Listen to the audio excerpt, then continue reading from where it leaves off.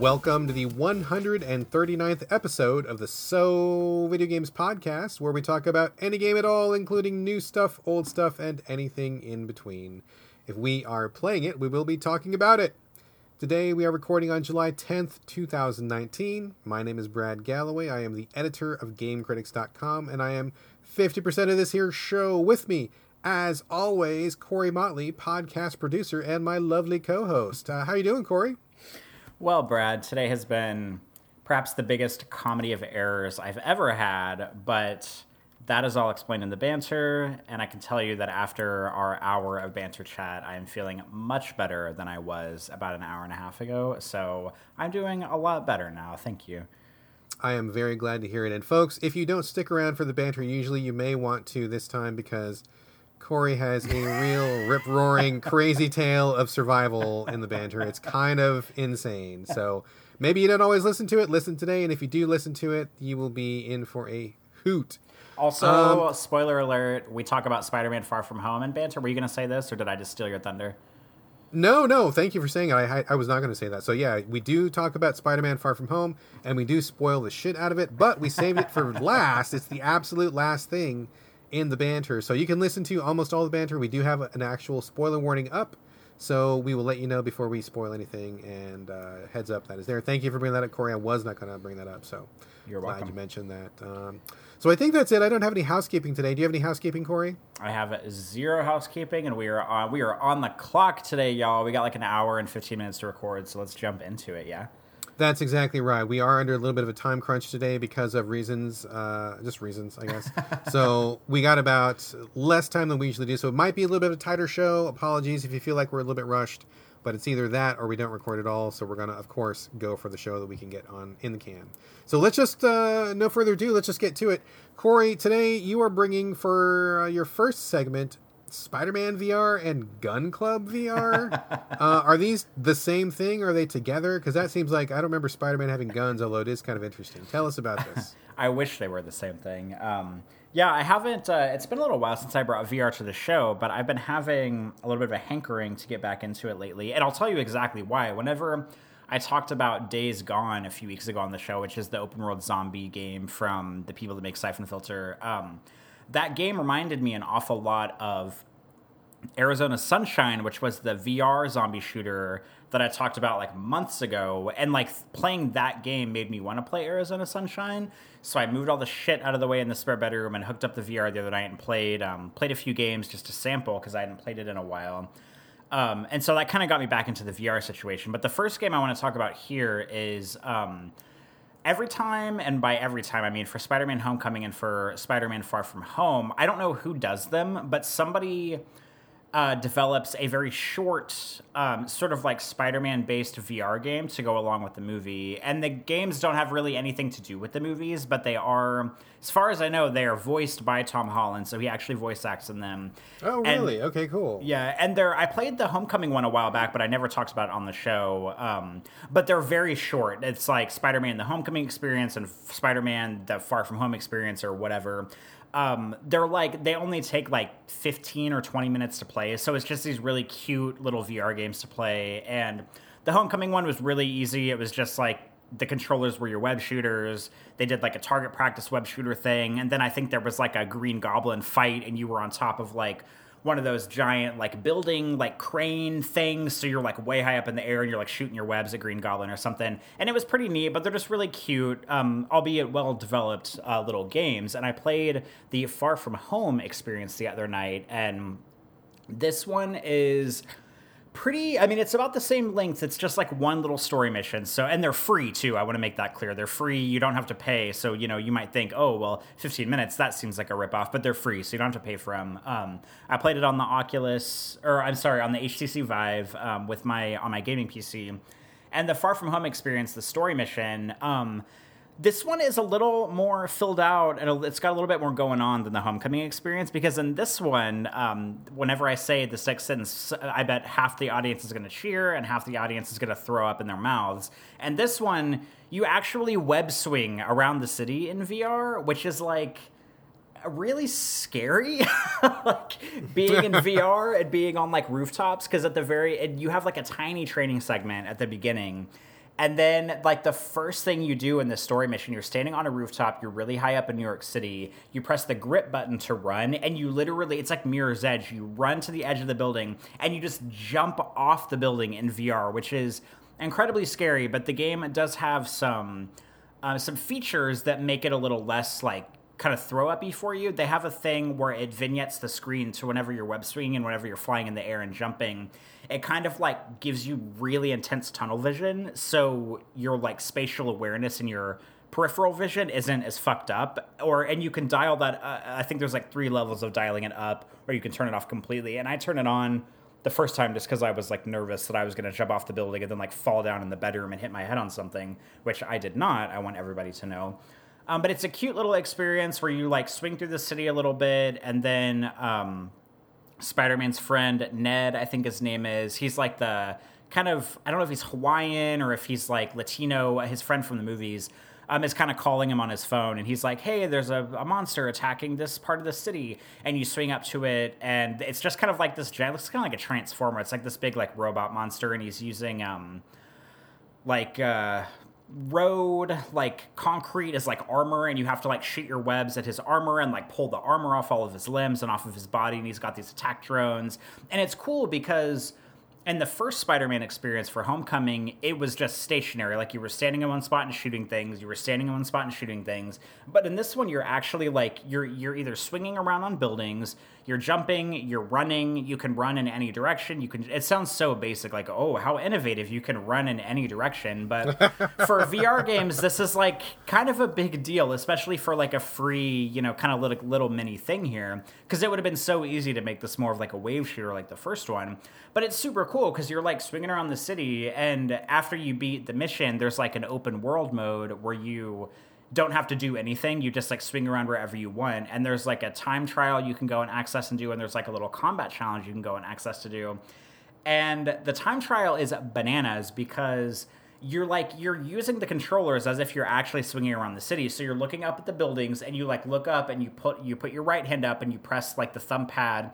It shoots a web out, and then it attaches to the building, and you like swing from it, and it kind of like pulls you into the building a little bit, and then you can let go, and you can use your left arm to attach to a different building. So you're kind of like slingshotting back between these buildings, and it is a little bit kind of scary at first because you're like strapped into VR, but it's really easy to get the hang of. But when I was doing the time trial missions, you have to be a lot more quick with those, obviously, because it's time trial missions. So you have to do the thing where you like shoot both webs at 2 buildings at the same time, then pull the controllers toward you to like blast yourself forward. And there was one part where I was like continually like blasting myself through all these skyscrapers and trying to get through as quickly as I could, and I accidentally went a little bit too high, and I went above one of the time trial markers because they're these big, like, they're pretty giant, like several story windows you can like jump through. And I accidentally went above it. So as I'm swinging forward, I had to physically look back over my shoulder and web shoot to a building that was behind me. And then it started pulling me toward that building. And then I looked forward, and like I almost fell down in the bedroom because it was so like changing direction and like looking a different direction while you're going a different direction. And like, no matter what you tell yourself about VR, like I'm pretty like adept at VR stuff at this point, it still was enough for me to almost fall down, like right where I was standing in the bedroom, because you feel like you're up above the skyscrapers in New York, and then you're looking these different directions, and it's so easy to, you know, kind of get freaked out a little bit because it's hard to detach reality from that. So I almost fell down. It was a little bit scary, but I had a good laugh about it and then continued to swing through the buildings. But yeah, if you have any kind of, I think this is available for PC. I don't think it's on PS4 that I know of. But I would recommend this. It's free. It's only like 15 minutes. It's really fun. If you're not afraid of jumping off buildings in VR, which I totally understand if you are. It's just like a cute little Spider-Man experience. And this one is a lot more intense, and it has a lot more going on than the Homecoming one. So this definitely gets a thumbs up from me. Sounds good. I guess, are you going to post any links to videos that show you stumbling around your bedroom? Absolutely not. I would never do that to myself. I mean, the thought of seeing someone pretend to sling webs with a VR helmet on sounds fucking amazing. I want to tell Patrick that he needs to film you, and if you're not going to post it, just send me a video or something. I need to see this. This sounds good. I will. I'll consider this just for you, but we'll see. Okay, good. Okay, so that's a thumbs up for Spider-Man VR. Now, what about the Spider-Man's Gun Club VR? Tell us about that. I wish this were Spider-Man's Gun Club. This game, so I don't want to spend a lot of time on Gun Club. I just want to say that, so Gun Club VR is as you maybe would suggest from the title, it's basically kind of like a different shooting galleries, very arcadey VR experience where you're shooting like, actual guns and stuff. But the best way that I can describe Gun Club VR is like, if you think back to whenever like the first Need for Speed Underground came out, and maybe this applies to other Need for Speed Undergrounds as well. I was a huge Need for Speed Underground fan. I think about how a lot of that game for me was more about buying the car and making the car look cool and painting the car and putting mods on the car. And then like the racing, of course, was intense and fun and sometimes frustrating.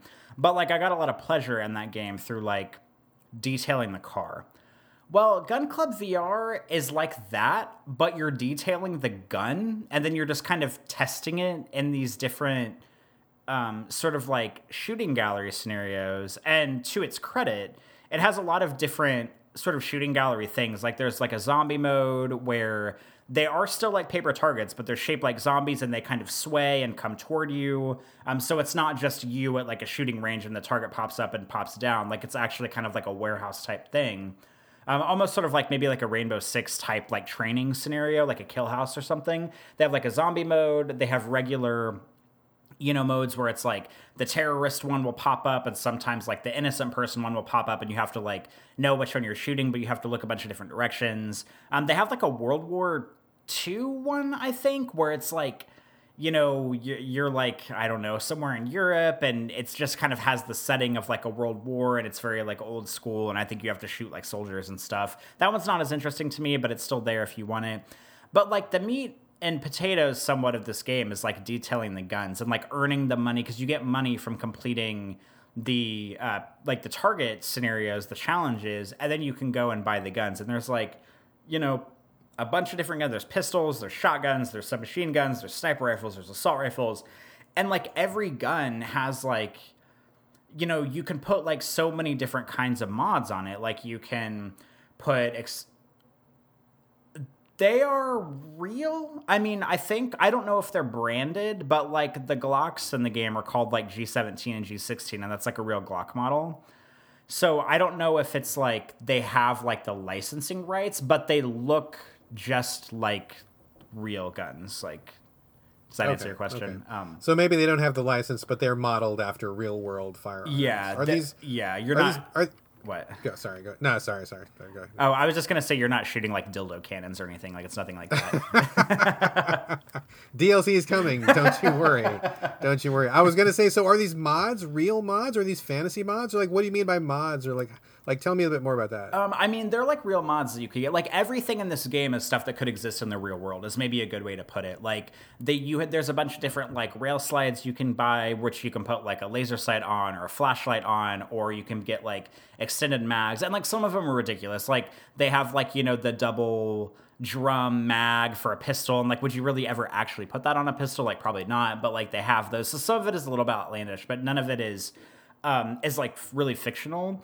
And you can they also have like a spray paint can, and you can like hold your gun in one hand with one VR controller and hold the spray paint with the other one, and you like select the spray paint color you want, and you literally just like spray paint the gun like right in front of yourself, so you can like make it like hot pink or turquoise or black or white, or you can reset the color to its standard color. You could put silence. They have like 5 different kinds of silencers. They have all these stocks. Like it's basically just like super duper gun porn. And in the challenges, whenever you're actually shooting the guns, like the stuff that you put on actually makes a difference. Like I like to put extended clips on mine because it gives me Obviously I could shoot more rounds before I have to reload, because when you reload, you have to press a button to eject the clip. You have to grab a clip from your waist with your other hand and actually like load it into the gun, and then you have to charge the gun or like cock it from the top, and you even have to cock the gun before you start the challenge. Like once the 3, 2, 1 green goes off, you have to like cock the gun and then get ready. So it's just like super dude, like in the same way that Need for Speed is like car porn as far as like real car models and like real detailing and real body kits and stuff. It's very much like that, but for guns, which probably makes me sound like a terrorist or like a white supremacist or something. But I promise I'm not. I'm just doing it in VR because it's a lot of fun. But it's like, gives me the same sort of like satisfaction of like, I'm going to paint this car hot pink and put a body kit on it and then take it to the streets and see what it feels like. It's like the same thing where it's like, I'm going to buy this new gun and put an extended mag on it and a laser sight and maybe this like red dot sight on the top. And then I'm going to take it to these challenges and see what it's like. Like it gives me that same sense of satisfaction. And I mean, really, it's kind of a cheesy game, but like the amount of detail that I don't know who developed it, but that they went through to develop this and make it very true to life and to try to get all the mods correct and get like stuff that people would actually have on their guns in like real life is just pretty, I don't know, it's pretty incredible and pretty accurate. And I mean, yeah, it's just like a gun gallery, like shooting gallery type game, but it's certainly like, it has the depth of like, the guns and the attachments and everything. So it's oddly, I don't know, satisfying in a really kind of silly way. Interesting. Sorry, excuse me, my phone went off there. Pardon me, folks. I forgive you.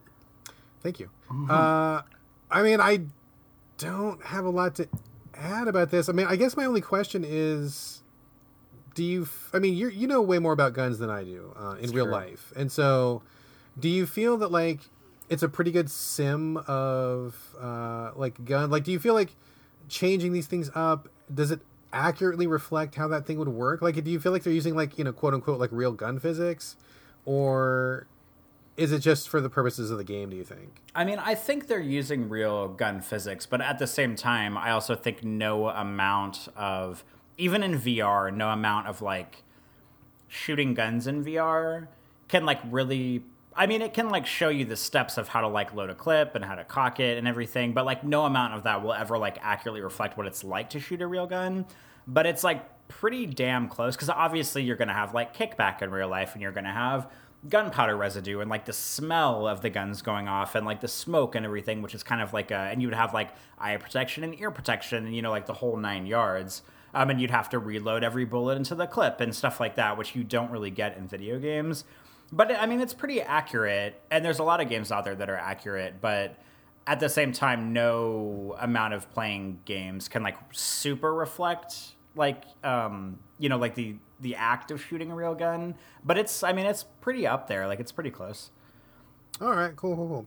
I don't know that this is going to necessarily appeal to everybody, but I mean, it sounds like a pretty good recommendation for people who are into gun porn or who want to, get maybe like a shooting gallery type of game that's maybe more on the realistic side. Does that sound pretty fair? I definitely think that sounds fair. All right, cool. I'm not dabbling in VR at all these days, so I don't really have any good follow-ups to the things you brought up, but I'm glad that you discussed them, and hopefully people out there looking for some quality VR titles will check them out. Ready to move on, sir? Yes, let's do it. All right. We're kind of scrambling today, so I didn't want to bring out anything that was going to be too time intensive. So I just have a couple of really quick follow-ups that I can rattle off, and then we can get on with the rest of the show here. First up, just a quick follow-up to Witcher Tales. I know I talked about this a couple times before, but I have still been playing it, and I wanted just to let people know, still awesome, still super good. It's actually way longer than I thought it was going to be. Like 3 times longer than I thought it was going to be. But that's not a bad thing. I mean, the writing is really strong, characterization really strong, voice work is amazing. I love this game. Like, it is a great fucking game. Like, I know that CD Projekt Red is going through some PR troubles right now. I know there's a lot of people watching them pretty closely for Cyberpunk 2077, making sure that they don't go off the rails in terms of characterization of women or of trans characters and other issues, and race issues as well. But this game perfectly shows why they are so successful. They knocked it out of the park with this one. Great writing, great characters, great voices, great gameplay. I mean, everything about it is just like fabulous. So just a quick follow-up. Haven't finished it yet. I'm in the tail end. I'm in the final home stretch. and I kind of put it on pause to take care of some other review games. But man, what a great fucking game. I wish I had played it last year, because it 100% for sure would have been in my top 10. Absolutely. Would have been a lock. So I may bring it up at the end of this year as one that we missed from last year. But boy, what a great game. If you want more Witcher, or you like Gwent, or you just want to go back to that world, fabulous, fabulous game. Love it. Love it. So good. Are you sure you're in the final stretch of the game? I looked it up because I needed to know, and I am in the final stretch, yeah. Because I was like, I kept building up towards this. Okay, I'm going to be done now, right? No, shit. Oh, shit. There's like a whole, okay, but now surely I've got, no, there's more. Okay. But it's been good. Like, I don't want to make it sound like I haven't been enjoying it. I've been loving every minute of it. And even though it's like 3 times longer than I thought it was going to be, still quality entertainment. Still loving it. Very, very good. Another quick follow-up on Slay the Spire, which I talked about a couple episodes ago. This was the 2D deck building game that I saw a while ago at a game jam. Looked like shit, and then it totally turned out to be a great game once they had polished it up. I beat the game 3 times. There's 3 characters. You have to beat the game once with each character, and then that unlocks the final leg where you can actually beat the final last boss. So I beat the game with the 3 characters, which in itself was pretty challenging. But I got that done, and then I went on to fight the last boss, and I'm just like, I don't even know how I can even ever do that in the history of ever playing games. Like, it just feels like such an impossible ask, and it feels so difficult. I've gotten, like, just getting to the boss is a big challenge, and then once you get to the boss, you've got to fight him, and it's like a 2-phase fight, and there's no way to, like, replenish your life, and it's a really, really, really, really difficult fight. And on top of that is the randomness, because this is a deck builder, and it's also kind of like a roguelike, and so in order to beat the boss, you have to have just the right cards in just the right proportion, and you have to have just the right, thing going on in your deck. And it's like, I can see in my head, like, how it's supposed to be, but you cannot just make it happen. Like, it's like, you got to draw the cards. If the cards don't come up, then you're screwed. Or if if RNGesus doesn't, bless you that run, then you just don't get a good chance. And I just feel like they've really left too much in the hands of random generation to really be satisfying. Because like I said, beating it with just the regular guys was already very challenging. And I'm still trying every once in a while. I'll fire it up and I'll take a stab at it, and sometimes I'll get close and sometimes not. But I gotta say, like, I feel like it's kind of crushed my spirit a little bit. I don't think that I have a consistent method or that I can actually legitimately say that I probably could ever beat this game just by sticking in there and hanging tough. I think it just really depends on luck. And I don't like playing games where it's just luck. Like, I just don't want to waste 45 minutes on a run and then come to find out I didn't get the right cards, and so I can't beat the boss because I have no chance. It's just really discouraging, because I really like this game a lot. I still recommend it. I think it's a really great game for Switch, but I just think these guys have fallen into the trap of just, getting too high on their own supply, and they just didn't really scale it back to where it's beatable for, like, the average person. I don't want to have to play this game, like, 6 hours a day for 6 months to get good enough at it, or to just take enough raw attempts to, like, one of them, like play this game 1,000 times, and one of these times it'll be lucky. So I'm really unhappy with that. So a good game, but I wish they had made it easier to finish. Very, very sad that I don't think I'll ever roll credits on that one. Does this game maybe you said this and I missed it, but does this game aim to be like a games of service game, or is it just like is it not like efficient enough, like, and well developed enough to be completed like in a way that you want to complete it? No, it's not games as a service at all. There's no DLC. There's no microtransactions. You just buy the game once. That's all there is. So it's not like they're trying to goose more money out of you. There's no such thing as pay to win in this game. Like, it's strictly about just get lucky and know the cards well enough that you can make an educated guess about what you can get, and then also just hopefully the right things will come up. And I just think they scaled it too hard. I think they spent many years in this game. I think they have a pretty dedicated community. And I think it's one of those indie games where they just don't remember what it's like to not be a pro at this game by playing it every fucking day. So I probably put like 50 hours into this game, which is not an insignificant investment. And by the end of 50 hours, I should feel like I have a very, very good grasp on the game and that I have a pretty good chance of being able to beat it. And although I understand the game perfectly well, there's just no accounting for luck. Like, it's just random about what cards you get and about how lucky you are. So I think they put too much. I think they just want you to keep hacking away at it. And I mean, I've talked to people who beat it, and in fact, Mike Susky, who writes at Game Critics, he and I were playing the game at the same time, and we were kind of comparing notes, and we were both like, "Oh my god, this is fucking nuts! This is impossible." But he actually beat the last boss like before I did, and I was like, "Oh my god, how did you do it?"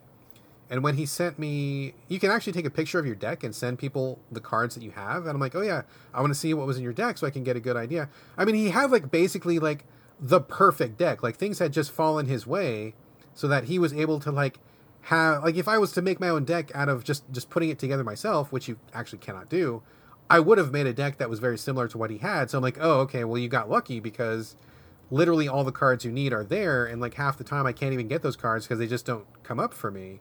So I think he, not only was he good enough to play the game, but he got really, really, really lucky, and I think he will even admit that if you ask him. So I know how to play the game. I understand the game very well. I just am not having the same kind of luck that he's having, and in fact, I think I have pretty rotten luck. So I'm just not going to put any more time into it, because it just feels profoundly unfair that you just have to wait to get a good run. And I just don't think that a good game should depend that much on luck. So even a roguelike shouldn't depend that much on luck. So anyway, that is Slay the Spire. And I have one more really quick, not a follow-up, but just a quick mention. The embargo just dropped for a game called Sol Seraph. Solseraph. Sol Seraph. It just came out today, and it comes from Ace Team, which are a team of developers from South America. I want to say they're from Brazil. I could be totally wrong on that, but they're from South America somewhere. This is a game that looks exactly like ActRaiser. Do you know what ActRaiser is, Corey? I don't know what that is.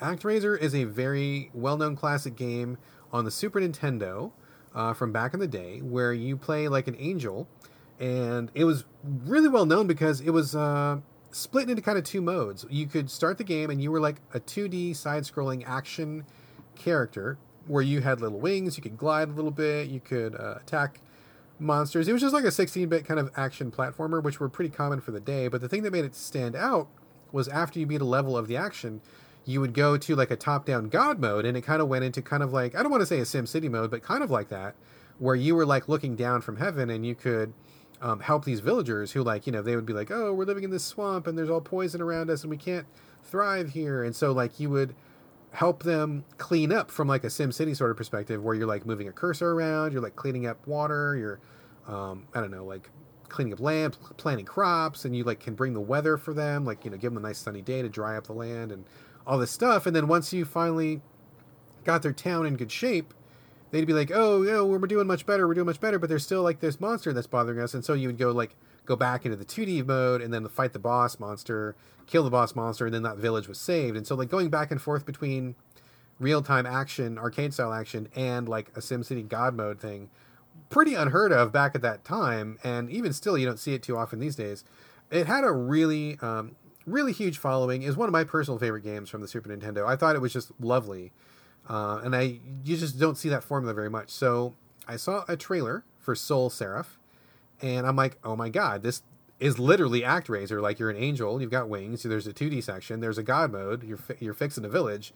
I'm like, this is 1000% ActRaiser, not an official sequel, but clearly inspired. I mean, it looks just like it. Like, that is what it is. Like, it's obviously like this homage. So I'm like, okay, I got to play some of this because I could totally play this again. Like, I love that game so much. I would love more of that.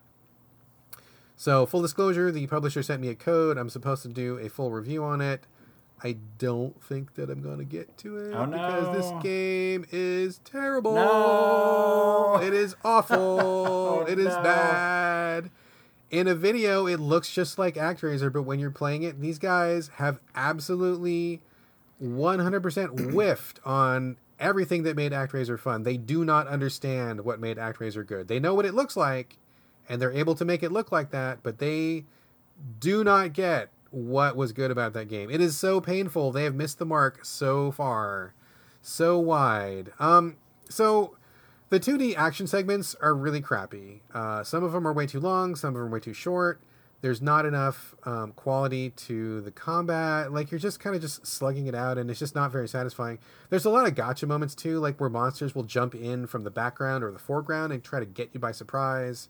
It's just not fun to play. I mean, that thing might have flown back in the 16-bit days, and I realize they're doing like a 16-bit homage, but you don't need to have it play exactly like that. Like, you can add some modern sensibility, like make it more playable, make it more balanced, make it more fun, add some new features that, you know, reflect the time, but you can also, you know, respect the inspiration. So the 2D parts are not good. They're okay, but not good. The top-down God mode is fucking awful. Like, it is so bad. It is so bad. It's like you have to build a town, but like you can't just do whatever you want. Like, each town has these kind of restrictions on it, and you have these preset housing types, and so basically it just boils down to you doing the same thing every time. And there's time limits, which makes it fucking awful. In the original ActRaiser, there was no time limits. You could do whatever you wanted to do, and like that was part of the fun, was being able to, you know, get your adrenaline going in the side scrolling action, and then take a break, go back to like being in heaven and looking down, and so you could just like take as much time as you wanted, like really plan out how you want to help these people, plan out your little city, and just make it all good. In this particular game, Soul Seraph, it's more like an RTS than it is a SimCity. And so monsters come from these nearby areas, and they try to like snuff out your village. And so they come in the same path every time, and you have to like build defenses, but the clock is ticking down, and while you're trying to get these defenses set up, you also have to like propagate the land and like plant these houses and get villagers to live, and then you got to chop down some trees, and you got to plant food for them. And it's like, doing God mode stuff does not work with RTS, which is why every fucking RTS game in the world, in the history of RTS games, has some sort of a mechanic where you get resources automatically. Like, you may need to send out people to mine for those resources, but once you get those resources rolling in, they just roll in on a timer because they know you're very focused on taking care of what's going on in real time. It's too much to ask somebody to like set up defenses and then at the same time try to like cultivate the village, and then if you fuck it up, you get reset, but like the reset isn't even clean. Like, the timer keeps going.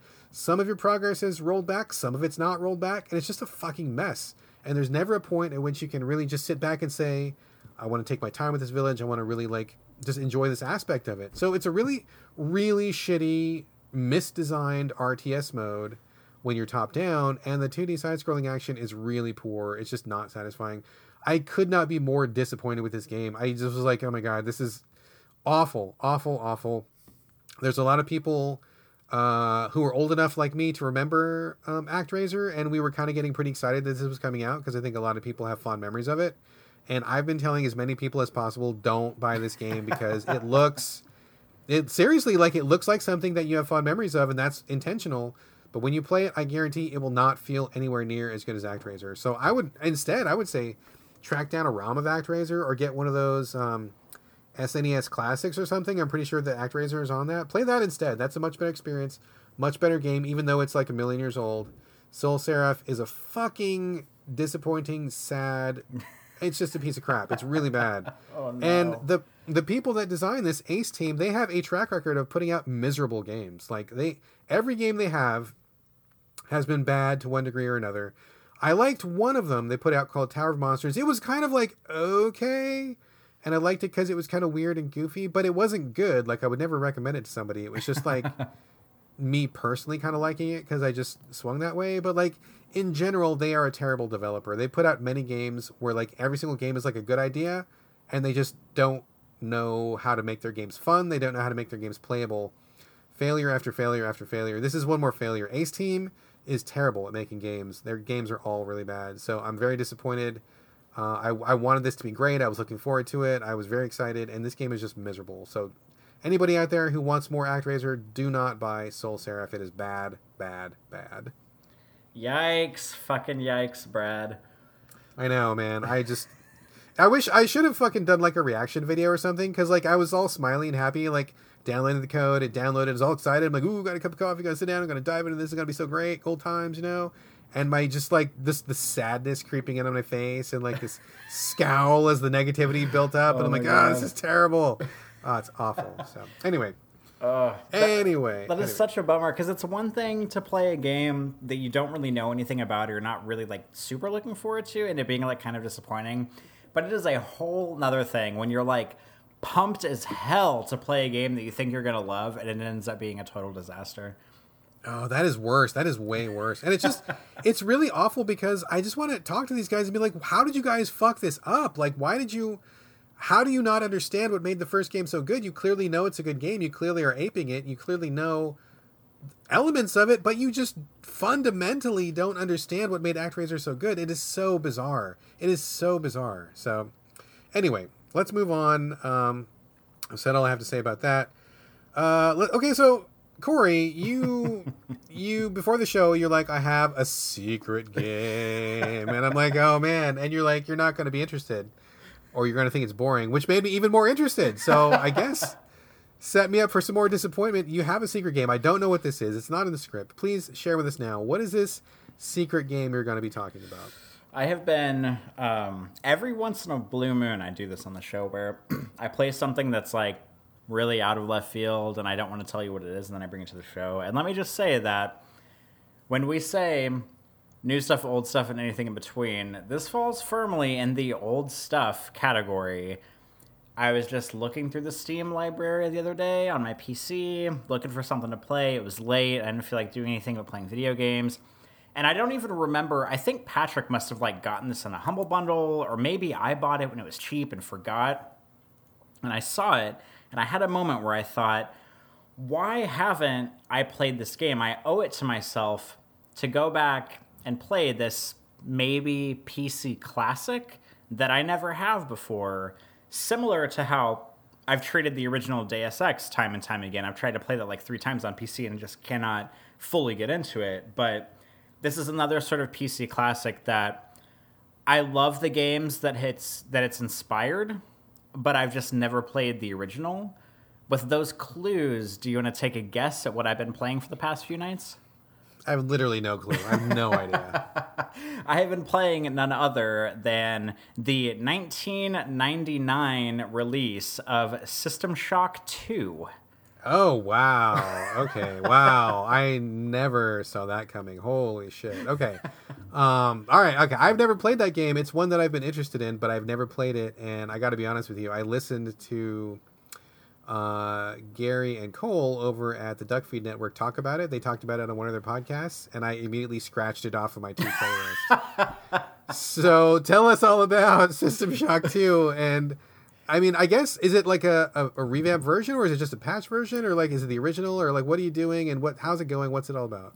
As far as I know, it is the original, but it's on PC, and I think it's not been modded. Like, there's like a million mods out there, obviously, but I'm too much of a chicken shit to mod PC games because I'm always afraid I'm gonna copy a folder and paste it, and then the game's just gonna blow up, and my whole PC's gonna blow up, and the whole city block I live on is gonna blow up. So I get really scared about modding games. But System Shock 2 on PC, as far as I know, it is the original, but it's been patched in ways where, you know, obviously it runs smoothly. It's not like, I mean, I don't know how it ran back in the day in 1999. I don't know if it was shitty or if it was really well put together or whatever. But I mean, it looks old. It feels old. It's from the same era of like the original Deus Ex and the original Half-Life. It kind of falls under that like vanguard of old PC games that later, whether people know it or not, like really inspired games down the line once the better technology became available to make them. And for those that aren't aware, System Shock 2 was and still is a PC exclusive game. It was one of the designers and writers of it is Ken Levine, who later went on to do BioShock and to do BioShock Infinite. And at the time when I played BioShock, I remember a lot of people saying this is like a spiritual successor to System Shock. I mean, it has one of the same fucking words in the title, after all. You know, shock is right there. And then whenever I played Prey, which I loved Prey, that was my like number 2 game of the year in 2017, I think is when it came out. I had remember reading more than one person say like, well, Prey is like the closest thing we have to a modern System Shock, to kind of like a reboot or a revamp. And I saw it on the Steam library, and I was like, well, you know, here we go again. I owe it to myself to go back and kind of play this game. And so I booted it up, and I'm playing with mouse and keyboard controls. I don't know if it has controller support. I haven't tried, because one of my hangups with Deus Ex is that the controller support for it is really weird, and you have to download like this mod to do it, and it's not super great. But as I get better with mouse and keyboard controls, I am pretty apt maybe with System Shock 2. I'm not great, like I'm not doing headshots left and right, but I'm not bad. And the premise of System Shock 2, although the story doesn't really set itself up super well at the beginning of the game, is you play as, I believe it's a first-person game. I don't think your character has a voice, or they haven't talked yet, so it's similar to all the games I've talked about, obviously, because they all took inspiration from this, where you're on like a space station. It's first person. It's got a lot of RPG elements. Like it has several upgrade systems where you can put points into, hacking, into repairing weapons, into modifying weapons, into physical strength, into endurance, into speed. It's, takes a lot of, it's weird because having played games like BioShock and 2 and Infinite and Prey now, I played this and I'm like, wow, this reminds me so much of Prey. But then I have to go back and think, no, actually, Prey reminds me so much of System Shock because they did it first, 20 years ago almost. So you're on a space station. You have, at the beginning of the game, you select which sort of like faction you want to join. And this is where the comedy of errors first began with me in this game, because you go through a basic training area where they teach you how to use guns. They teach you how to use technical abilities like hacking, and then they teach you have like psionic abilities, which is like different kind of like a cryo energy blast and like a levitation sort of like energy thing, kind of similar to like the mods in BioShock and stuff. And then once you finish your training, they put you into a room and they're like, okay, now you get to choose. Do you want to go into the Navy? Do you want to go into the Marines? Or do you want to go into, I can't remember the last one. It's like OPS or OS or something. But the game doesn't tell you which one each of those stands for. So unless they did and I just missed it, but I don't think they do. So like the first time I went into like the OPS or whatever it's called one, or it's OSA, I think. I went there and it turns out that's like the psionic class for like the mind building stuff. So I did that, and then I was like, well, this isn't really what I wanted to do, because I didn't realize that's what I was getting myself into, because it like fast tracks you onto certain skill sets. And then you choose 3 different, it's kind of like whenever you start Fallout and you have like the storybook in front of you and you kind of get to like pick different things you want to specialize in. Very similar way where they send you off, you do a year tour, and for 3 years, 3 separate tours, which you don't play as, you just select the one you want to go on and it gives you certain skills.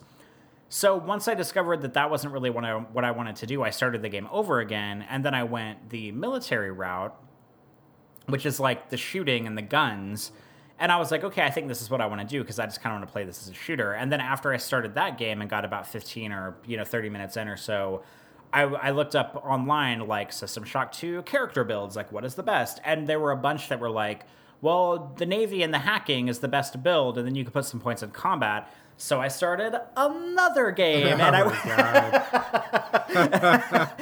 went, and I mean, when I say this, the first time I played through it, it had only been like maybe like 45 minutes. And then the second time was like 20 minutes. So it's not like I wasted like, dozens of hours on this. But the game doesn't make it very clear what each faction means for your skills.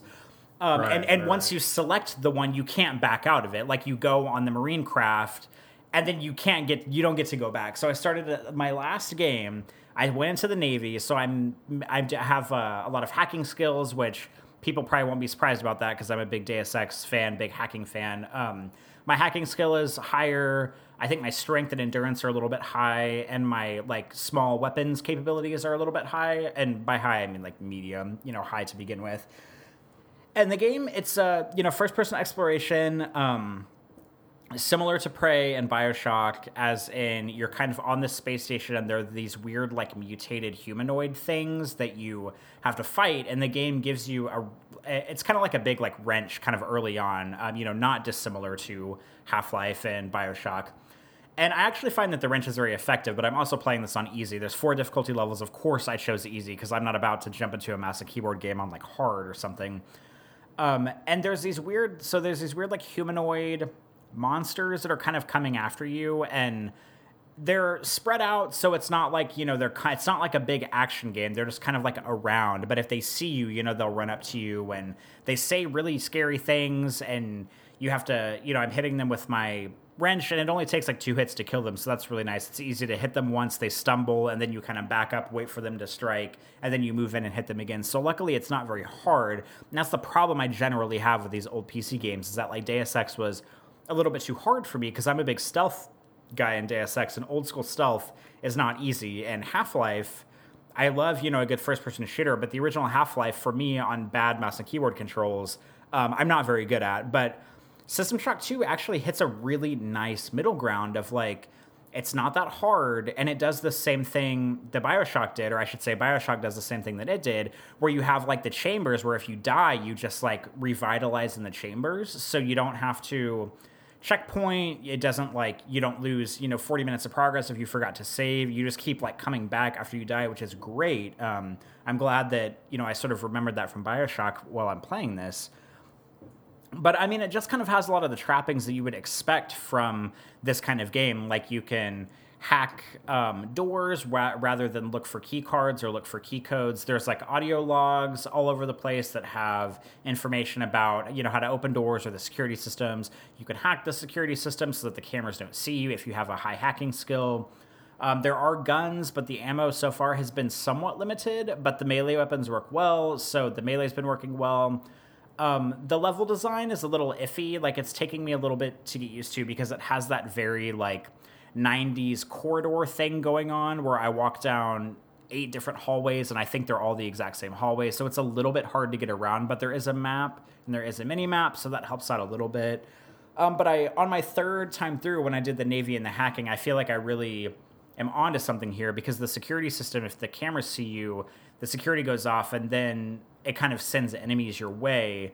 Whereas you can hack the security system and it keeps the system hacked and undetectable for like a minute or two. And then that gives you time to go around and you can, like, wrench the camera and blow it up or something like that. And I mean, it's pretty good. Like, I'm actually really enjoying this. I'm pleasantly surprised. I mean, on one hand, it surprises me that I'm enjoying this because anytime I go back and try to play one of these like Vanguard horror games, or not Vanguard horror games, Vanguard like PC games, that sort of like in the early days set the standard for games that I now love. They just seem so dated and so like not technologically advanced that I generally just kind of can't get on board with them. But yeah, I'm just kind of surprised because System Shock 2, like I got over the initial hiccup of like kind of figuring out my character build, which I think, if you're somebody who doesn't know a lot about that, it's kind of an easy mistake to make. I remember the first time I played Fallout 3, I hated it. I played it for a couple hours, absolutely hated it just because I didn't know what I was doing. And then a few years later, I went back and it's one of my favorite games of all time now. Similar to System Shock 2, like kind of didn't know what I was doing at the beginning, and the game doesn't do a very good job of spelling it out for you. But then once I read a couple like little blurbs online about how to build a good character and kind of some tips and tricks on how to get started, I'm really enjoying it. Like I've only played it for maybe like 2 to 3 hours or so. But I mean, this is like kind of a cult classic PC game. It's finally one that I actually feel like I can get on board with, that I'm enjoying. It's got good exploration so far, despite, the corridors looking kind of samey. The voice acting is okay. I think it's got, an overarching theme of like an AI that is, trying to become all knowing. And I have a feeling it's going to do the exact same thing that BioShock did, where you're like trusting this voice that keeps telling you what to do for the entire game. And then it's going to like turn on you in the middle of the game. And so like, I'm pretty sure that's kind of like the point of this game, but it's supposed to be a big reveal. But I'm pretty sure that's like a very known sort of like story twist at this point, because the game's like 20 years old. But I like it. I'm pleasantly surprised. I'm glad I've been able to get on board with it. It is not too hard, a little convoluted at first, but it's not unapproachable. And I'm getting a little bit better at mouse and keyboard controls, so I'm actually able to like get on board with it. And I'm very happy about this, despite it being a 20-year-old game without a bunch of mods, or like it's not a remake, or it's not, a revitalization or anything. It's just like the old version, but it just performs really well. So, yeah, I'm happy with this. I'm glad on a weird whim the other night that I started it, and I'm glad that I finally got my character build in a good spot where I feel like I know what I'm doing, and I'm planning on continuing to play it. I'm very surprised and happy about this. Wow, I wasn't expecting you to like it. Because when I listened to Gary and Cole at the Duckfeed Network talk about it. I mean, they played the entire game, and I listened to their entire playthrough. It just sounded kind of hellish. Like, it just sounded really bad. And I mean, I didn't play it. I don't have any personal experience with it. So I guess let me know how it goes. I'm curious to see how it develops over time. I think you were smart to play it on easy. I think that was a very good choice. And you were also really smart to look up a character build guide, because, I mean, I'm guessing that those were probably some pretty big pitfalls that you either would have fallen into and not realized it for hours, or would have just, it would have greatly colored your view of the game. But it seems like you're having a pretty good time so far, which is interesting. So I don't have a lot of comments. I'm going to reserve comment because I do have some thoughts based on what I heard about it. But I mean, that's all secondhand information. I don't want to color your view, but keep going and let us know what you think. We should definitely circle back on this next week and let us know how it's progressing. Yeah, I will continue to play this, and I actually mean it that time when I say it, because I am enjoying this. It definitely falls in line with all the games I've enjoyed since that it has inspired, so I will keep playing it, and I will come back to the show maybe once I've gotten pretty deep in, or maybe once I finish it, and we can kind of unpack it then. Excellent. Yeah, okay, interesting, because this is one, like I said, I've always meant to play this, but never got around to it, and then I eventually just was like, I'm not going to do this because this just sounds awful. But now you've kind of got me interested again. But I will hold off. I'm not going to put it back on my 2 playlist yet. I want to see how you finish first, and then we'll discuss from there. But okay, good. Quick time check. We've got about 20 minutes left before we get wrapped, so I think we've got just enough time to bring this home. I'm going to talk about one more game here. Sea of Solitude is an indie game put out by, I want to say they're German developers, and they got in EA's indie program. I don't know what their indie program is called. It's like EA Spotlight or something like that, where they take a game very similar to Unravel, which came out a couple years ago. They take an indie game and they just give it like $1 billion to like make it look really nice and fancy and get all the bells and whistles, and they push it pretty hard. So their game this year, or at least one of their games this year, Sea of Solitude, it debuted their trailer at E3 this year. Was it E3 this year or was it last year? Regardless, their trailer made a big splash, and I don't say that as a pun to be, but it got a lot of people really excited because it showcases a girl who is kind of like a furry monster girl, and she's in a boat, and she's in this ocean, and it's dark, and the seas are roiling. And there's this like really scary, like shark-like monster underneath the sea, which kind of looks just like her, except for it's a monster. And so there was like a lot to unpack in that trailer. People obviously knew it was going to be kind of like an emo sort of a journey, and people were going to be talking about feelings and stuff. And I love games like that when they come together. Like, I mean, I'm a fan of that kind of stuff. So full disclosure, EA sent me a code for review. I have written the review, but I have not posted it. It should go up later this afternoon. So folks, by the time you're listening to this, you can read my full review. It'll be up by then. So I have feelings on this game. So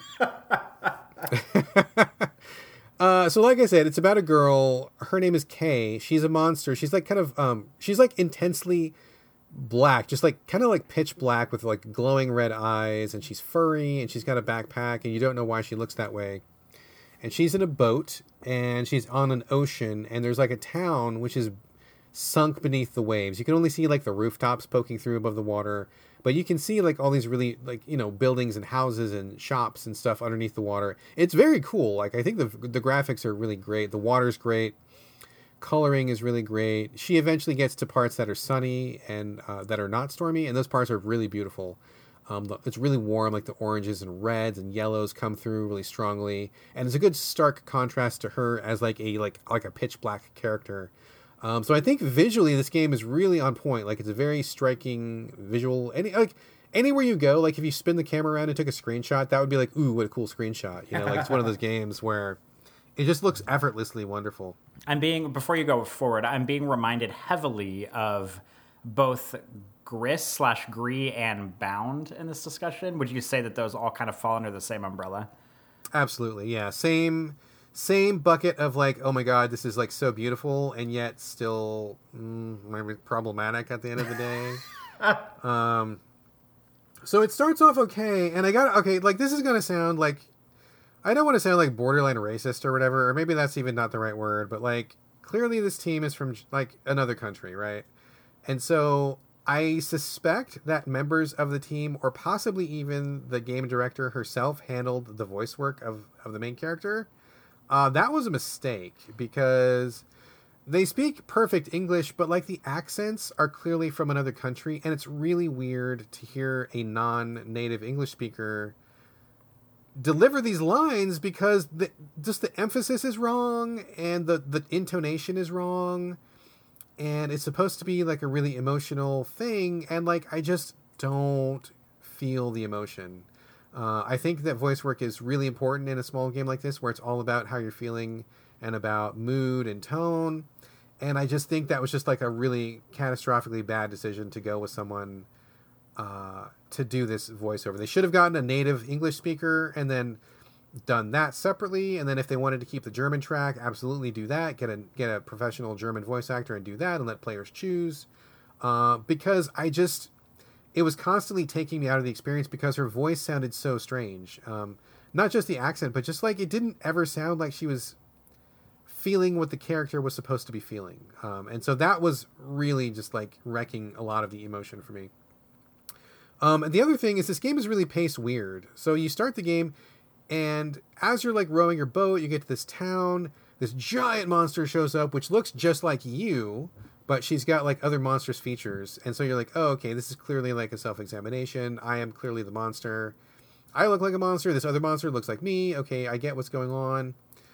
And there's that shark monster I mentioned, which is really scary if you're afraid of water, because like seeing that big shark underneath the water all the time is really freaky. Like it scares me, man. Like my stomach would clench, and there's parts where you have to like swim in the water and the shark is coming for you, and it's just yikes. fucking, oh god, like my asshole was just like, oh my god, in a knot, dude. I was like, could not relax. So I mean, it's effective from that aspect, but like when you start to realize what the story's about, at first you think it's going to be about Kay looking within, and that kind of makes sense for the first like half hour.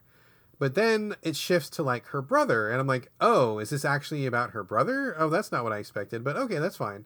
Her brother is like this giant monster as well, and so she starts talking to him about that.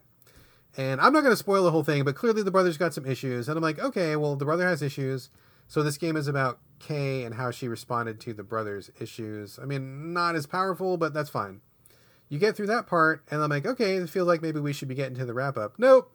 You then switch over to Kay's mom and dad, who have a contentious marriage, and now you're focusing on their marital problems. And I'm like, oh, man.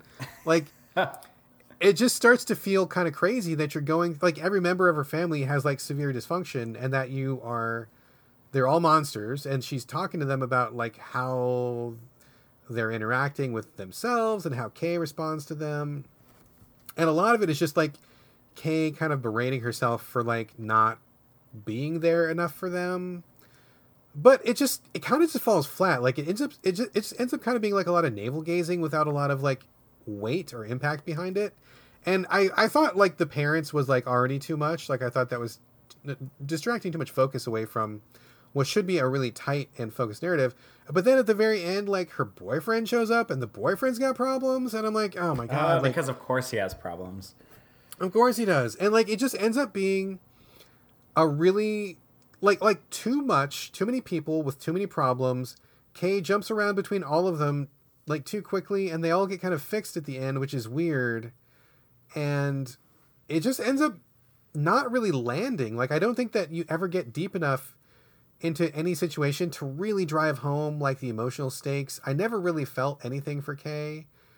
I mean, she comes off as kind of a ninny a lot of the time because she's just making these weird choices and hurting people. And by the time you get to the end of it, it just feels like Kay, or maybe, I mean, I'm assuming like the director of this game and perhaps other members of her team, are just really like going through their own personal therapy session and then turning that into a game for other people to participate in. But it doesn't work because I am not that person. I don't have those same experiences, and the game does not dig in and show those experiences in a way where someone outside can really get into it. It just feels like this person is going through like all of these fucked up mistakes they made, showing them off one by one, And then at the end, it's like, oh, and then I guess I'm good now. I'm fixed and I'm fine. The game's over.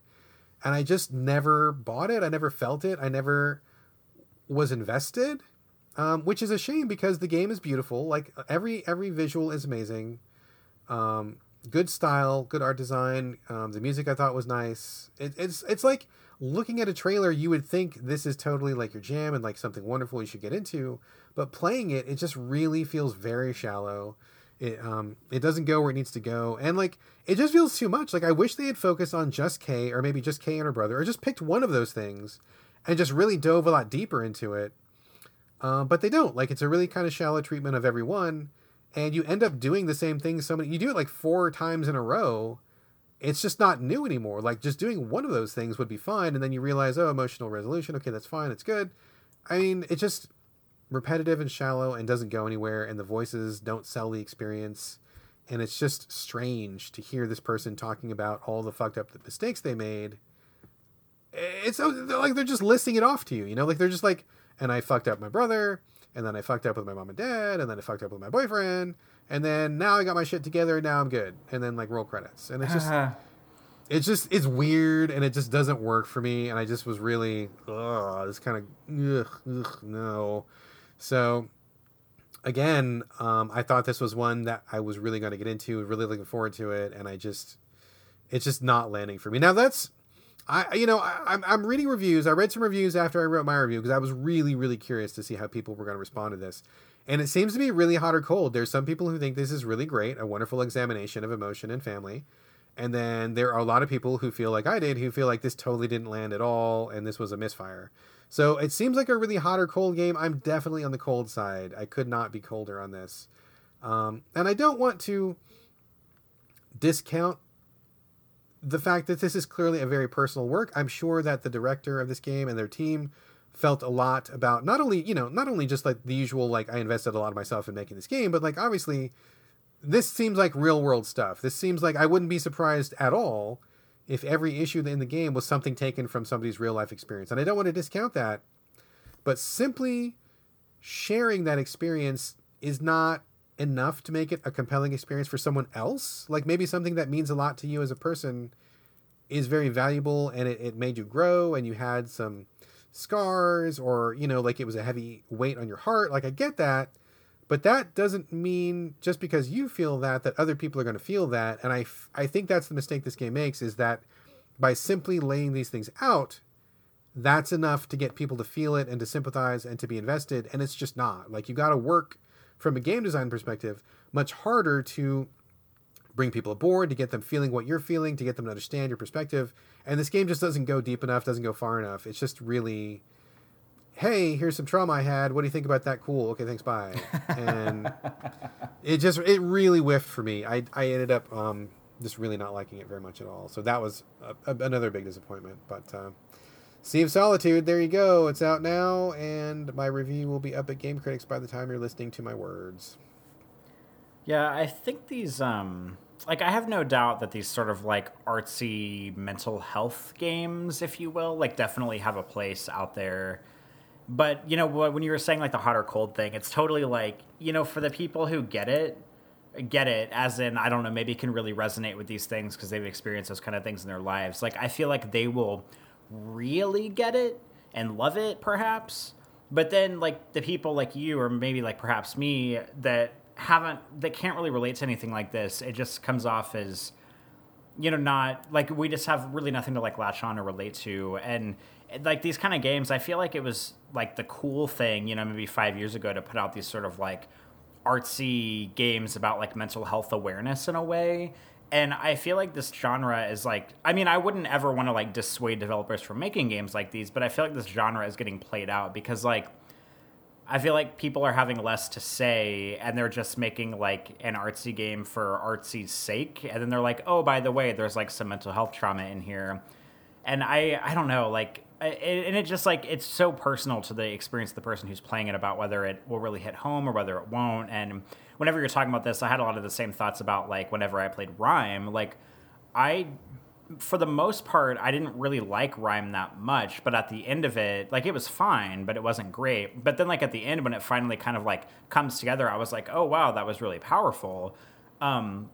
but it was just too vague the whole way there, and I don't like the whole like vague artsy stuff, you know, kind of masquerading as like this, I don't know, like introspective view on like mental health issues or something. And I've also seen some people tweet, I don't know if it was about this game specifically, but I suspect it was, that it's incredibly problematic to have like these sort of like mental health type games out there where they sort of like present issues as like mental health issues, and then they just like have the character, the protagonist, just like solve the problem and, you know, ride off into the sunset at the end of the game, because that's like totally not how mental health works. Like, mental health issues are things that you live with every day of your life that you manage. They're not just something you magically get over and then you don't have them anymore. And a lot of games set them up as if like, oh, your mental health issue is this monster that can be defeated and now you don't have it anymore and that's it, bye. And like, that's not how the world works.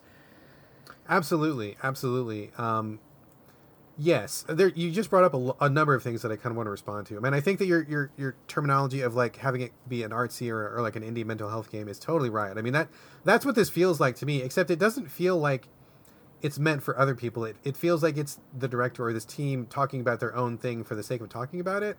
And I feel like there's potential here to turn this around. Like, I think it's a good start, but they just kind of got lost along the way, and I don't think they understand the difference between talking about something and then involving a player in it. I mean, that's the different skill set. And I definitely agree that mental health is a bigger thing that doesn't get solved. So I think it is kind of disingenuous to kind of show it as, hey, I reached a resolution and now everything is fine. I mean, that's actually one of the reasons why I liked Papo.io. Well, you remember we talked about that a while ago, like a couple years ago. Or it's from a while ago. you know that game, right? Have we talked about this before? Yeah, I've never played it, but I do know it. That is a really excellent example of an indie mental health game done correctly, because not only does it go to kind of dark places and talk about what this person went through, but like the end of that game is fucking like brutal, and like it doesn't have a happy bow at the end, and it really rang so true to me. And like that, showing the reality of like what that situation ended up as being, was like the greatest gift that game could have given to anybody, because it really showed in no uncertain terms like, this is how I came to resolution with my problem, and it is not a happy resolution, and it's not the resolution for everybody, but it didn't pull any punches, and I thought that's what made it really powerful. Sea of Solitude, I feel like, has a very happy bow at the end of it, and it just kind of wraps it all up, and it just feels just really, really shallow. And along with that, like you were talking about Rime being too vague, it's interesting you say that, because one of the criticisms I've seen levied against Sea of Solitude, and actually one of my own criticisms as well, although I haven't brought it up yet, is that there's no nuance to it. Like, there's no mystery. Like, Kay comes right out and is like, oh, I bet you're me, and I'm really mad because I did this thing to my brother. And it's like, okay, you literally just told me exactly what your problem was. There's no mystery about it. I mean, I could have figured that out, or you could have played this out a little bit longer to get me more curious about what's going on, and there could have been a big reveal, or, you know, making players just wait a little bit and have that suspense built up would have been really good. But instead she's like, hey, you're my mom, giant squid, and hey, big chameleon monster, you're my dad, and you guys are fighting, and dad is really mad because he's like blowing flame. Oh my gosh, he's just angry. And I'm like, yeah, like I get that, okay, like I understand, like, you're kind of going for a metaphor, but then you explain every aspect of the metaphor, and so the metaphor loses its power because you literally just told me what's going on in a very uninteresting and straightforward way. So like, there's nothing really happening. Yeah, I don't know. It just didn't work for me. The stuff you do in this game, which I realize I haven't even talked about, you basically just travel from one place to another and hear people talk. That's all you really do, is not very interesting. The voices killed it, and it's just so straightforward and just, yeah, I don't know, man. I mean, I don't mean to be, I don't want to be too negative on someone's personal journey, and I want to respect that and honor it, but at the same time, I have to look at it as a game that is presented to people for cash money, and from that respect, I feel like it's kind of a disappointing failure. So it's beautiful. I love the way it looks, but I think that in general, it is kind of a quick, cheapy take on the mental health genre, and I don't think it really does itself or anyone else any favors. So I walked away from it being pretty disappointed. Well, you can't win them all, especially with a market that's becoming, like, it seems like more flooded by the week with these kinds of games. Yeah, true. Okay, well, we are actually out of time to record today, but we do have a special treat for you. we have a pre-recorded segment between myself and my wife, Gina. She's actually playing Dragon Quest Builders 2. She has been playing it for me because I didn't have time to play it, and she's doing me the solid also because she really liked the first one. So we have a very brief kind of personal wife's eye view of Dragon Quest Builders. So we are going to play that for you right now. All right, we are now to the pre-recorded segment, which is stuck in the time loop. We usually record our entire podcast from start to finish, but today we have this bit, which is being created at a separate time than the bit you just listened to. So forgive us if it sounds a little bit weird, but right now I am being joined by my wife, Gina. Say hello to the people. Hey, people. All right, honey. So we brought you on the show because you have been kind enough to play Dragon Quest Builders 2 for us. Is that correct? That's right. So full disclosure, we were provided with a code from the publisher, so just putting that out there. Now, I had you play this because, number one, I was not interested in it, and number two, because you played the first one, correct? The original Dragon Quest Builders? I did. And what did you think of that one? I enjoyed it a lot. I had a good time with it. Did you finish it? I did. All right, cool. So you were willing to take this on, which I really appreciate, because I totally did not want to play this. Not that that's a knock against it or anything, just not my jam. So now that you have played it, like how far along into it are you? Have you finished it yet? No, I haven't finished it yet. I'm guessing I'm getting close to the ending, but not done yet. All right, cool. So what is like the gist about it? I mean, I know obviously Dragon Quest Builders, you're building stuff. I think probably most people listening to this podcast will know what it's about. But in terms of story, like what's the gist of it? Does it matter? Not really. I mean, the real hook for this game is that you get to build these things. Generally speaking, the idea is builders are bad. They're the ones who are destroying the world, and really the people destroying the world are the good guys. At least that's the story that's told. So you are a builder, and so you want to create things again and convince people that builders are not bad. Okay, so like as you start the game, I seem to recall this from the first one, like the world was kind of like in ruins or something, and the bad guy wants nobody to build anything because bad guys love to live in ruined worlds because reasons. Is that kind of the same setup here? Yeah, it's the same idea. You don't have anything to start with, so you need to create spaces for yourself, places to make other things, and that's the gist of the story. Okay, so I mean, I played a little bit of the first one, and it just seemed to me kind of like a more structured Minecraft with like a story mode. And that from me looking over your shoulder, watching you play this game, that's kind of what it seems like. So can you tell us, like, I mean, right off the bat, like looking at it, to me, it looks very similar. I mean, do you feel like it's basically the same game again, or what kind of differences does it bring to the table? It is very similar to the first one in a lot of good ways. I enjoyed the building in the first one, and it's funny that you mentioned Minecraft because I do think it is similar in some ways, and yet Minecraft has never really clicked with me, but I know that you like Minecraft, so I'm not sure exactly what it is that makes me click with this one, but I did enjoy it, and this second one is very similar in a lot of ways. You're, again, creating everything kind of from scratch. You get to jump around to different islands where you're going to gather other pieces to build more things. One of the frustrating parts is starting from scratch. You appear at other islands and you don't have anything to start, so you have to start all over again. And so that part is kind of frustrating, which was actually frustrating in the first one as well. Yeah, I kind of remember you playing the first one, and like you spent like a lot of time on that very first town. I think that was before either one of us realized that you were going to be like going to a brand new town. And then when you realized, like, once you accomplish your goals in that section, you just like leave all your shit behind and kind of start fresh. I mean, that to me was like one of the biggest reasons why I did not keep playing that game, because that was really frustrating. So it seems like they follow the same pattern. And do you feel like it's still, I mean, is it frustrating, or do you, now that you know it's coming, does it bother you, or what do you think about that aspect? Well, it's slightly different in that you actually do start out on an island, build there, and then come back to actually what's going to end up being your main island.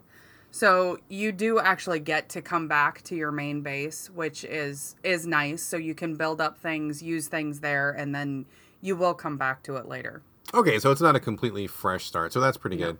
Like, and another thing that really bugged me about the first one was, like, I felt like I spent a lot of time, like, grinding for resources, which I know is really common to like crafting games and building games like Minecraft and stuff. So, I mean, do you enjoy that aspect, or is there still a lot of grinding for stuff, or do you like how does that go? Is it just you build whatever you want, or do you have to spend a lot of time getting materials? There is grinding that happens with it because if you want to build certain things, you need to gather all of the elements that you need to do that. I don't mind it. I don't mind it especially because this game actually came at a good time. I've started a new job that has been really stressful and very time consuming, and so I've actually really enjoyed this game because it allows me to focus on something that's simple but keeps my brain busy. So I've actually really enjoyed it. It's kind of an opportunity for me to turn off my brain for a little bit and do something else. So I've enjoyed it from that aspect. I mean, that makes sense. That's basically why I started Graveyard Keeper a couple of weeks ago. Like, I knew I wanted something that wasn't too taxing, that I could kind of jump into, cutting down some trees, pickaxing. That's not a word. Pickaxing. Close. I'm almost there. Thank you. Pickaxing a rock is kind of, you gather your stuff, and it's mind numbing, but maybe like in a good way when your mind actually does need some numbing. Yeah. A little cathartic, yeah. Okay. So you've built some stuff. Now I got to say, as I was, again, watching over your shoulder just as I'm walking through the room or whatever, it looked to me like the blueprints. Okay. So like backing up, the game seems to give you blueprints for stuff that you need to build, and that's kind of how it tracks your progress. Now, when I was looking at you, it seemed like the blueprints that like of stuff that you were supposed to make for the story seemed like it was like way bigger than it was in the first game. And I was, looking at these and like, Jesus Christ, I wouldn't want to do that. Like, do you feel like it's bigger, or is that just my imagination, or how is the pace of the story quests and stuff? It is bigger. There was one blueprint where you have to follow each of the steps and get it built. And so that was a little tedious, and it then takes control away from you because you have to do what they want you to do. But I will say that once you get past that first initial piece, you can give it over to your builders. So you can give it over to the people in the town, and then they can build stuff for you. So you don't actually have to stick with the huge blueprints that you were doing. You can actually have the builders help you out. Okay, so that brings up two questions in my mind. So number one, so you're saying like you have a bunch of AI dudes that can like build stuff for you? Like, do you give them orders, or how does that work? And then number two, I know that you get locked into doing certain things where kind of progress stops until you meet a certain story goal, like build a house or build a temple or whatever. Once you get those things built, can you just build whatever you want? I mean, is there like a creative mode, or how is that working? For the large blueprint pieces, basically what happens is you set up, they'll tell you once you do 40 blocks, the town will help you out. So you have to do a certain amount of blocks to get it moving.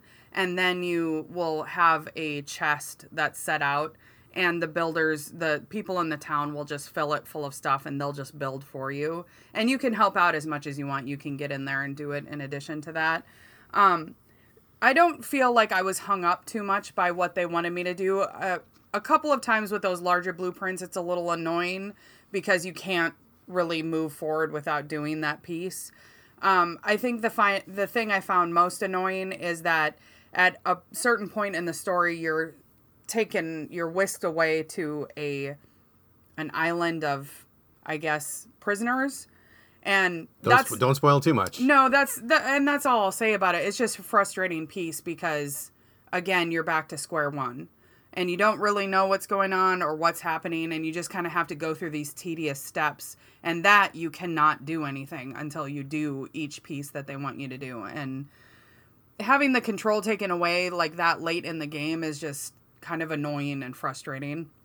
Okay. So circling back a little bit, I in the first Dragon Quest Builders, I think there was a creative mode, but it was pretty limited. Like you could have like 50 by 50 squares on a map or something, and you could build. And I think there was like an online trading or visiting towns or something.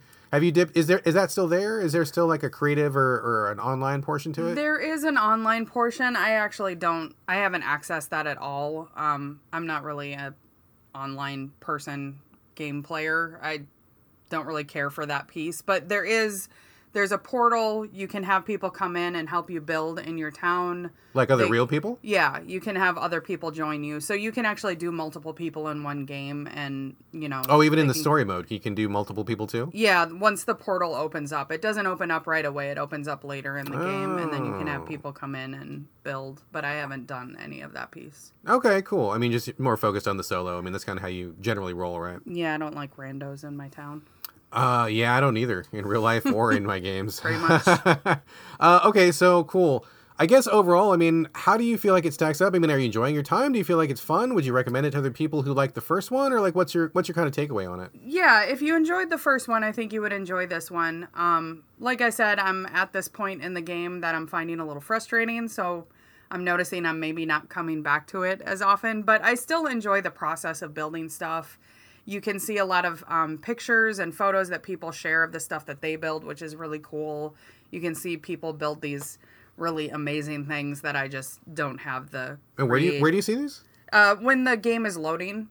Oh, you really? see all these pictures, but then also the online portion of it, it's like basically like a billboard that you would walk up to. You can see photos that people have shared, and you can share photos as well. That sounds pretty cool. Okay, cool. Maybe at least just looking at what other people. I mean, I know some people will just like dive headfirst into a game like this and pour their life into it. Yeah, So I'm for sure sure. there's some pretty awesome stuff out there. Similar but- to Minecraft, Yeah, where people totally. they really have the creative juice for that, and they make some amazing things. And I'm still figuring out how to get a window that looks like an actual window and not like built into the floor by accident. Some people build a window. Some people recreate all of Westeros in their game. So everybody's got their own speed. No big deal. All right, cool. But you would recommend it overall to people who like the first one? Yeah, I think so. All right, excellent. Any final thoughts on Dragon Quest Builders 2? No, wait. I almost forgot.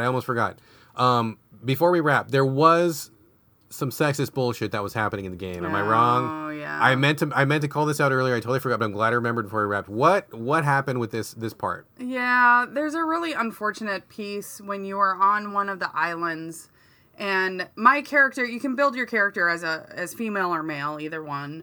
And my particular character is female, but when you arrive at this island, you're basically there's only one female on there. Everybody else are like minors, and like the one female, her dad is there, whatever. It's kind of like Smurfs Village, right? It's like Total Kind of, Sausage yeah. Party and only one chick. Yes. Okay, that's kind of Pretty much. awkward. Yeah. So basically, she just becomes this like kind of goal for them. So they like are only willing to do stuff if she promises that she will dance for them. So she promises that she's going to do this dance for them, and that's supposed to be the motivator to get them to work. And then at one point she wears this little like Playboy bunny outfit because she's like, well, I can't just dance like this. I got to have like a special outfit. Of course you do. Of course you do. Then she's got the special outfit, and it was really just like, it was just gross. I mean, there was no reason for it. There was, and then I won't share all of this because it's, I guess, a spoiler. Yeah. But, there was a couple of other really just unfortunate sexist pieces that were in there. Some really unnecessary tropes that they threw in that just, it felt really unfortunate to put that piece in there. I mean, honestly, my son was sitting there while I was playing it, and even he was like, why are they doing that?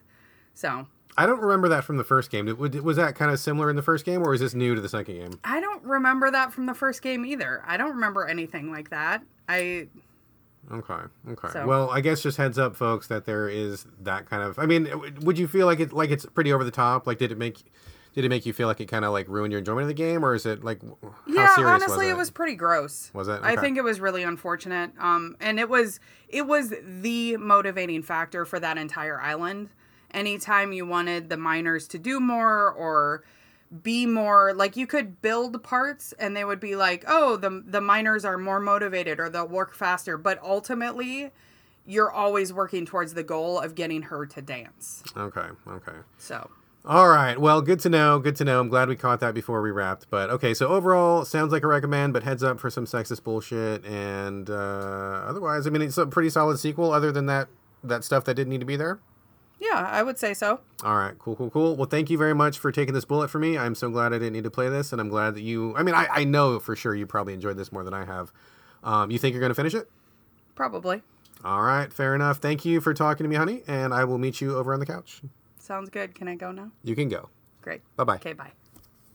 All right. Thank you to my wife, Gina, for speaking with me about Dragon Quest Builders, and that will bring us to the end of the show this week. Thank you very much for listening. We will be back next week with another episode. And if you have any fan mail from my wife, please send it along. I'm sure she would appreciate any kind words. But before we wrap up, we are again giving away more games. I still have PS4, got Xbox One, I got Switch or PC.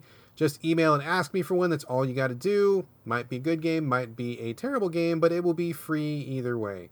So how do you get one of these free games? Same address where you send us your comments, thoughts, feedback, ideas, anything else you like to. sovideogamespodcast@gmail.com. You can also post comments for us at gamecritics.com after the show goes up there. We are also on Twitter as a show collectively @SoVideoGames, and you can reach us individually. You can hit me up on Twitter and Instagram, BradGallaway. Corey, where can people find you? You can also find me on Twitter and Instagram, and my username is my first and last name, Corey Motley, CoreyMotley. Excellent, excellent. Sorry to podcast and dash, but we got to go. So this is it for us. Thank you for joining us for another So Video Games, and stick around for the banter if you are so inclined. In the meantime, this is bye from Brad. And bye from Corey. We will see you guys next week.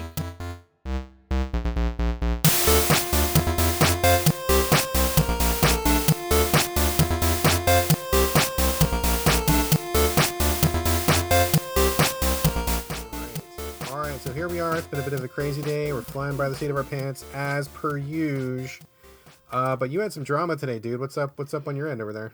Yeah, I can't thank you enough, obviously, for shifting our recording schedule up. I'm the one that altered it in the first place to go later, and then at the last minute, I'm like, oh, never mind. Can we record it early? So let me tell you about the day. It's only 2 p.m. here, and let me tell you about the day that I've had so far already. Oh dear, strap in, folks. Okay. So what happened? So I, as you know, I live in New Orleans. I didn't realize this until last night, but Patrick informed me that there's like kind of like a tropical depression that's coming through, which is not unusual for New Orleans. It basically means that we just get a lot of rain, and it rains here pretty often. I mean, we can go a while without rain, but if it rains a lot, it's not unusual. So the thing about New Orleans is that if it rains a lot and rains continuously, there are parts of the city that flood. Because you guys are below sea level, right? That is correct. We are below sea level. Okay. And there's a lot of times where it'll rain and you'll see like, a viral picture on Twitter and it's like, oh my God, look at New Orleans. And it'll be like water in the streets, like, that are like 3 or 4 feet deep. And it is scary, but that's pretty normal here. And it goes down after like an hour or two. So it's not like it's flooded and then, the city's ruined and we never recover. But today, there was just a lot of stuff happening today. So it thunderstormed all night last night, and then I got up today, and it was raining very hard this morning whenever I got up for work. And we are hiring in my department at work, so we have a dude in town who is interviewing for a position. I volunteered to pick him up from his hotel because he's in a hotel that's like 10 minutes away from the university, but I didn't have to pick him up until about an hour after I got to work. And I thought about just staying home for the hour and then going straight to the hotel, but I was like, no, I'll go to work, I'll get settled in for a minute and then I'll leave. So I get up, I take my car. It's pouring rain this morning. I drive toward the university, which I only live about 15 minutes away from where I work, and the streets are pretty wet. There's maybe like 6 inches of water in the streets, maybe a foot, which is not unusual. Driving to work, and then I turn down the street that kind of leads up to like the parking strip that I go to the university. It's about a half a mile drive on this one street, and as I'm getting toward the university, they have blocked off the area where I usually park because it has flooded. It is a very flood-prone area. So I do a U-turn and I go back down the way I came, and whenever I go to park in the garage, because the garage is above ground, I can park on the 3rd floor, whatever, I'll be fine. So I turn down a different street to go down to park down the garage, and it becomes very evident to me that it's very, very flooded, the street that's leading up to the garage. So I decide to pull up into like the rec center about halfway down the street, and I'm just like, okay, I'm going to turn around. I'm going to try to get out of here and see what I can do. So I pull my car, I turn my car around, I get back on the road to go back toward the little like street that sort of like runs perpendicular to the university, or parallel, I guess, really. And as I get up to the street, and the street is like pretty safe haven, more or less, the car in front of me stops at the stop sign. I have to stop behind it.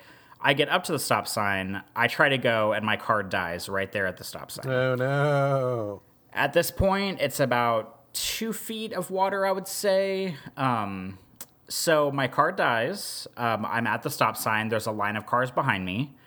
I put my flasher, my hazard lights on because I don't know what the fuck else to do. I try to get my car started. My car will just, the engine is trying to turn over, but it just won't get there. And I'm like, okay, I guess this is what we're dealing with here. Like, I'm stuck in the water. What do you do? Like, never really had this before. So I'm like texting Patrick a little bit. I'm trying to text one of my coworkers. I send an email to my boss and my other 2 people that are in my immediate department. Just to say, like, hey, my car got stuck in the rain or in the flooded streets. Like, I'll be dealing with this today, so, don't expect me in. So I called my insurance company because that's the smartest thing I could think to do at the time.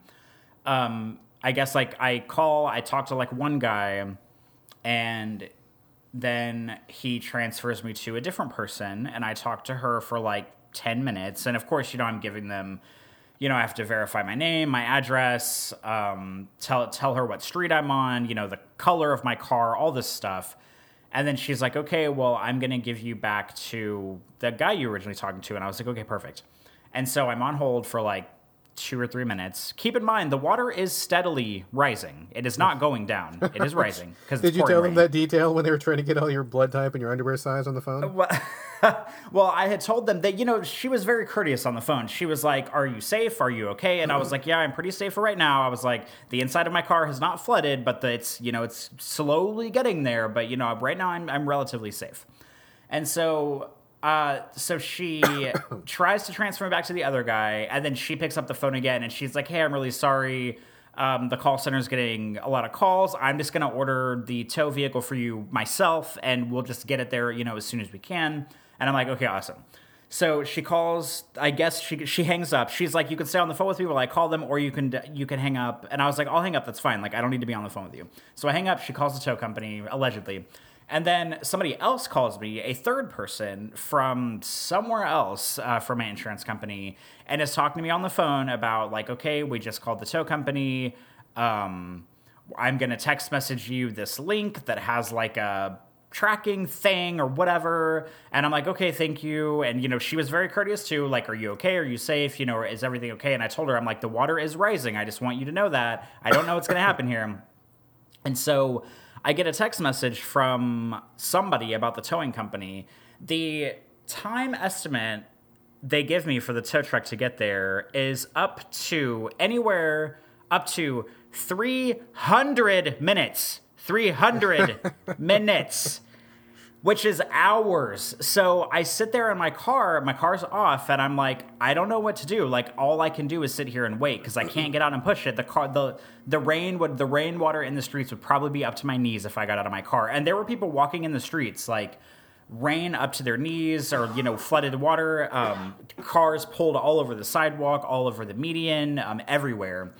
And so I sit there for about an hour, maybe an hour and a half. My car's off. And then I think to myself, and luckily at this point, it stopped raining heavily, but it is still very wet outside. So I say, okay, maybe I'll just try to start my car and see what happens. Like, what's the worst that could happen? So I turn the key and my car starts magically. So I immediately turn it back off and I text Patrick, because I've been texting Patrick a little bit through this whole thing. And I'm like, hey, my car started, so that's good news, but I don't really know if I want to try to take it anywhere because it would take me like 100 feet to get across the street where it's relatively more dry. And Patrick's like, well, why don't you just take it slow and try to drive it across the street, or try to drive up onto a sidewalk or something? And I'm like, okay, I'll try this. So I turn my car back on, very precariously drive it and there's like traffic going on the street. So when the traffic slows down, I drive it across the street. Luckily, I get it across the street onto like damp street, not standing water street. Someone in the median fist pumped for me, so I was very excited about that because they had been sitting there the whole time. They seriously fist pumped for you? Yeah, they fist pumped. I fist pumped back, gave them the hearty fist in the air. I drive across the street. My car seems to be doing okay. Oh, I forgot to mention a small detail. About 10 minutes before I took off, about 2 inches of standing water was in my floorboards in my car. So, oh my god! So water has entered my car, and I didn't even realize it was happening. I just kind of like moved my foot in my floorboard, and I heard some noise, and I looked down, and I was like, oh cool, we have standing water now. So I pull my car away. Of course, the standing water is still there because it's not going anywhere. I get about halfway home, my car dies in the middle of the street. Oh, man. So I'm in the middle of the street, and this is like, it's so weird because Jefferson Highway here, it says highway, but it's not like an interstate. It's like 2 or 3 lanes on one side, there's a grass median, and then it's like 2 or 3 lanes on the other side. The eastbound lanes are completely flooded, like 3 feet of water. The westbound lanes, damp, but no standing water at all, which is, this is like New Orleans in a nutshell. It's like you can move 5 feet in one direction and it's 3 feet of standing water, and you move 5 feet in the other direction and it's just damp with no standing water. So luckily I'm on the dry side of the street, but I stop my car right in the middle of the street because I can't get it to go anywhere. I sit there, I try to start it every few minutes, it's not working, I don't know what to do. And I had already called the tow company and I was like, oh, never mind, I don't need you, I got my car running. So I'm like, well, what do I do? Do I call them back and then look like an idiot and tell them to come back out and get me? Or do I call the insurance company back? Like, I don't know what to do. And luckily I'm sitting there and I'm next to, there's a hospital that's on this highway. And there's 2, like, I don't know if they're like EMT dudes or something, but these 2 very, very generous men, Christopher and Paul, thank you so much. They walk up to my car and they're like, hey, do you want us to push you? We'll try to push you into the parking lot. And I was like, thank you, that would be wonderful. So they both get behind my car, they push me, and I turn over 3 lanes and they push me into the parking lot. They have me pop my hood, they look under the hood. They both sort of assessed that it didn't look like water really got into like the engine components, which is good. They checked my air filter and took it out because the first thing he said, he was like, if your air filter's wet, like that's probably going to do you in right now. And he took the air filter out and he was like, well, it's not wet, so this is good news. And he was like, well, why don't you just let it dry for a little while and then try to start it up? And he was like, when you start it up, you need to rev the hell out of it to get the pistons moving in the engine, so that way it'll like dry it out and get all the water out of there if there's anything in there. And I was like, all right, thank you so much. They left. I'm sitting there. I sit there for probably about a half an hour. I start the car up. It starts. I was very happy. I leave it in neutral because I have a manual, and I rev it a lot, and then I let it idle for a minute, and it dies. Yeah. And so I try to start it again. Obviously, it's not starting. So it's doing this thing where, like, every hour, it, like, dries out enough for it to start up, but it won't stay going. So at this point, I'm like, well, what am I going to do? Like, the good news here is that it's not raining anymore and hasn't been raining for about an hour, but the streets are still flooded. I'm about, I don't know, miles away from my house. Not unwalkable, but miles away from my house. And I'm like, well, what do I do? Do I call the tow company to have them tow it to the house? Do I leave it here? Like, I don't know. So I text Patrick, and I'm like, well, I'm thinking about calling the insurance company and having them tow it or something, or I can leave it here and we can come look at it when you get home from work. Like, what do you think is the best idea here? And he's like, well, you might as well just leave it because we're not going to be able to do anything more with it at the house unless it magically starts running. Then you're going to be able to do it in the parking lot. And I was like, okay. So I leave. I walk home from there because I don't want to like call an Uber or a Lyft or whatever. I'm just like, whatever. I'm kind of close enough to walk home. So I walk the 50 minutes it takes me to walk from there to get to my house. Got your fucking exercise in for the week, I see. Yeah, and keep in mind, although it's been raining, it is hot rain. It's like 90 degrees here or something today, so it's very warm. I was sweaty, very humid. Walk all the way home. I wore my most rain-proof, quote-unquote, shoes to work today, which are my motorcycle boots, and those are not very comfortable to walk a mile in. So I walked all the way home with those on and then immediately got home and took off all of my clothes and got in the shower because what else do you do whenever you've been in that situation? So currently it is 2 p.m. I have already missed my day of work. My car is in a hospital parking lot miles down the street. I'm praying that they don't tow it or that they don't ticket it or something. If I were smart, I probably should have gone in and just told them like, hey, my car's dead. Will you, for the love of God, not tow it or anything? But I don't know what the stipulations are of the parking lot, and I just wanted to get home, so I left. Right. Yeah, but my car is kind of dead. There's still standing water in all the floorboards. I thank goodness I am safe. I'm not physically harmed, and it is just a car. So, you know, if I need to, like, I don't know, buy another one, worst case scenario, I'm sure I can do that. But it's just like today has been a not good day, and I am not looking forward to figuring out how much damage there is done to my car and seeing if it's like unfixable or fixable, and if I have to tow it somewhere and get it fixed and pay to get it fixed or pay to maybe get another car. Like, this is just like not what I need right now. I mean, nobody who has a car ever wants this kind of thing to happen. Like, you want your car to work, you want to depend on it, because not having a car is a difficult thing. And I realize I'm incredibly fortunate to have a car, and I'm incredibly fortunate to be in a situation where if I needed to buy a used car, I probably could afford one. So I don't want to make it sound like I have the worst luck on the planet, because I'm in a privileged enough position to be able to maybe handle this stuff with the help of my husband. But it just sucks. Like, this is not a good situation to be in. And I wish that somebody from the fucking university would have sent out an email that was just like, hey, maybe stay home today, guys. But like, we had our interview today, so I thought I had to be there to do the interview. I had volunteered to pick up this guy from the interview. My boss's boss had emailed our entire team this morning and was like, hey, our secretary called in today. We need to scramble to find coverage. So that was like another thing that I thought was like weighing on me. And I'm just that kind of guy where like I try to go to work no matter what like adversity I'm facing. And finally that kind of bit me in the ass today, because I sat in my car for 2 hours while it was dead in the water, and then it died twice again, and now I don't have access to it right now. So this is not my best day. Wow. Well, that is quite a story. And I have to say, I am pretty disappointed in you, man, because if you didn't want to keep our original recording time, you didn't have to come up with all this fiction just to reschedule with me, okay? Like, you could have just said, hey, it's not going to work for me. Let's reschedule. I would have been like, totally fine. And now you... I'm sorry. I'm just totally fucking with you. That sounds fucking miserable.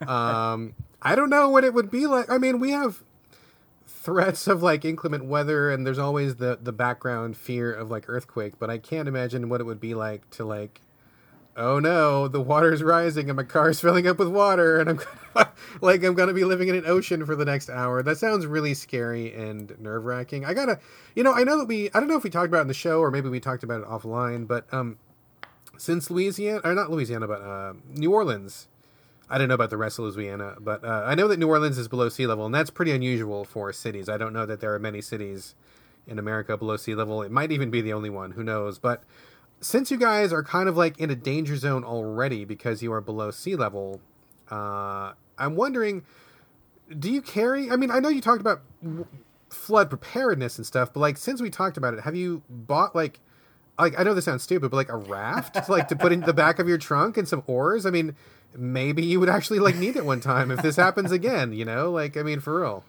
I don't have a lot of emergency stuff in my car. I have like a little first aid kit in the back of it. But the thing about like, and this is the thing about New Orleans, is that it's so spotty. So like, you can have streets that are completely flooded, and then half a mile away, it looks like it never rained. So it really just depends on exactly where you are and where you're going. And Patrick and I are fortunate enough to live outside of like the downtown area enough to where like our neighborhood doesn't flood. Like, it can rain really, really heavily, and our neighborhood, like, we'll get like, you know, an inch or two of standing water in the yard, but like our streets never flood. Our cars are never underwater, like in our driveway or on the side of our streets or whatever.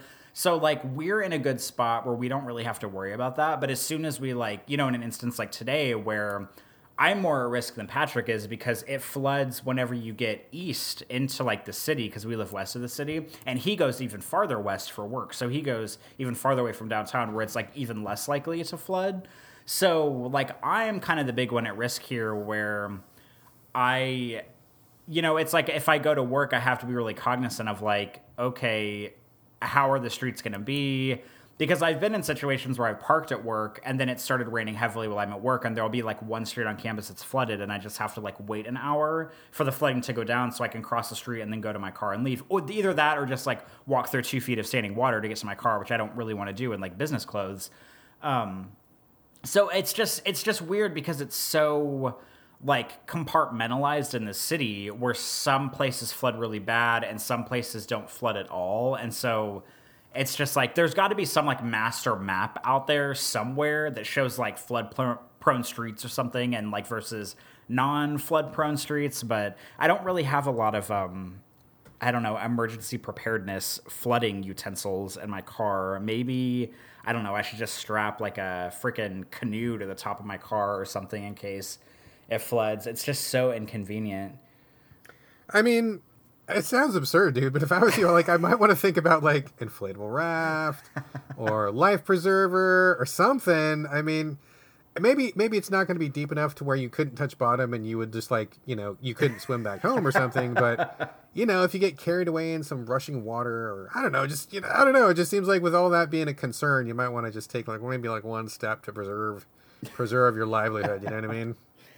Yeah, if I were smart, I would consider that, but I'm not very smart, and I just should have stayed home today. Could have avoided this whole thing if I had stayed home today, but I was just so determined to get to work that I really fucked myself over. Well, and is it policy to close down when torrential rains come like this? I mean, is that a pretty common thing where you're at? Because it seems like this is not an unusual sort of thing to happen. So is the school like, oh yeah, just take the day off, or like, we're going to close down for 2 hours, or is that a thing that happens, or does everybody try to just like power through as normal no matter what? I mean, I think it really depends on the departments on campus, because it's rare that the entire campus will shut down. Because, I mean, when it snows, it does, because it never snows here. But, like, if there's, like, a hurricane threat, unless it's, like, really severe, then maybe the whole university will shut down. And, like, if I emailed my boss this morning and said, like, hey, it's raining, I'm going to work from home today, it wouldn't have been a big deal. Like, he wouldn't have been like, oh, my God, you're fired. Like, he would have been like, okay, cool, like, stay home, whatever. Because people do that at work, if they're sick or something. But there's not, since I've worked there, there's not a giant precedent for, like, closing down the university. Like, I haven't received a single email today from the university saying, like, hey, we're closing the school because it's flooding, which really surprises me. So I guess people just, like, power through. Like, I also don't know, because it's summertime, so, like, there's a lot less going on at the university. So if this had happened in, like, October, maybe it would be a different story. But I just wish that somebody would have sent out a goddamn email that was like, hey, maybe you should think about not coming to work today because it's really flooded. But nobody sent that email, so I went to work like a dummy and then paid the price for it. Wow. Well, that is quite a story. Number one, I'm glad that you're safe. I'm glad you got home. I mean, it sounds like a lot of stuff to figure out about your car and like a whole lot of ordeal. I'm sure that was very stressful and panicky. Feel free to upload something to Instagram saying that you're trapped on top of your car. I'll see that, and I will launch some rescue efforts and get you or something like that if that ever happens again. But man, okay, well, Jesus, I guess I don't even know what to even say to that, except for I'm sorry that all happened and I'm glad you're safe. So I guess keep us posted on what happens. I mean, sounds like your car will eventually be okay if it wasn't too bad, and we'll just get back to normal until the next time, I suppose. Yeah, hopefully I'll keep everybody updated on what's going on if it's anything severe, but yeah, hopefully everything will be okay, but we'll see. All right. Well, I don't have anything at all that can follow up the scope of what you just said, so I guess I won't. I guess we'll just transfer into something totally unrelated.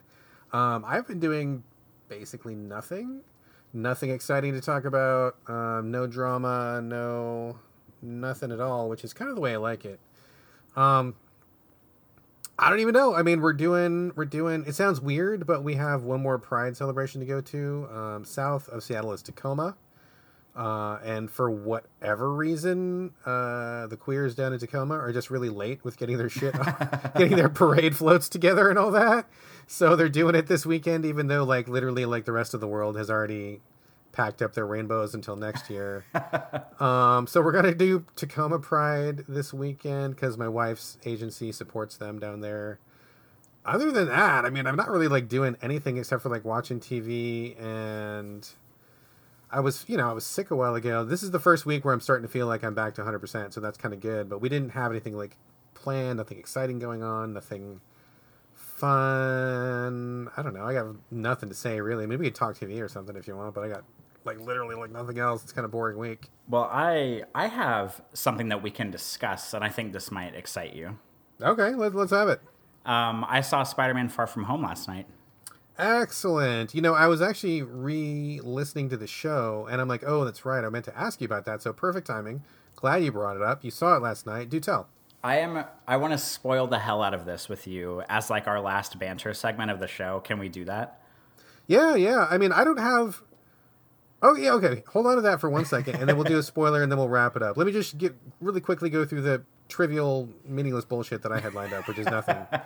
I started watching One Punch Man. Did we talk about this already? I can't remember if we did. We haven't, but I saw your tweet about it, and I was surprised because we had previously talked about anime and how you couldn't really get into anything. And I know you had watched a little bit of Cowboy Bebop after I talked about it, and then suddenly you're like, I'm watching One Punch Man, and I was like, where the hell did this come from? Yeah, we kind of fell off of Bebop. I keep meaning to come back to it because we were enjoying it, and we just kind of just like forgot about it randomly. So it's not like we didn't like it. We got to come back to it.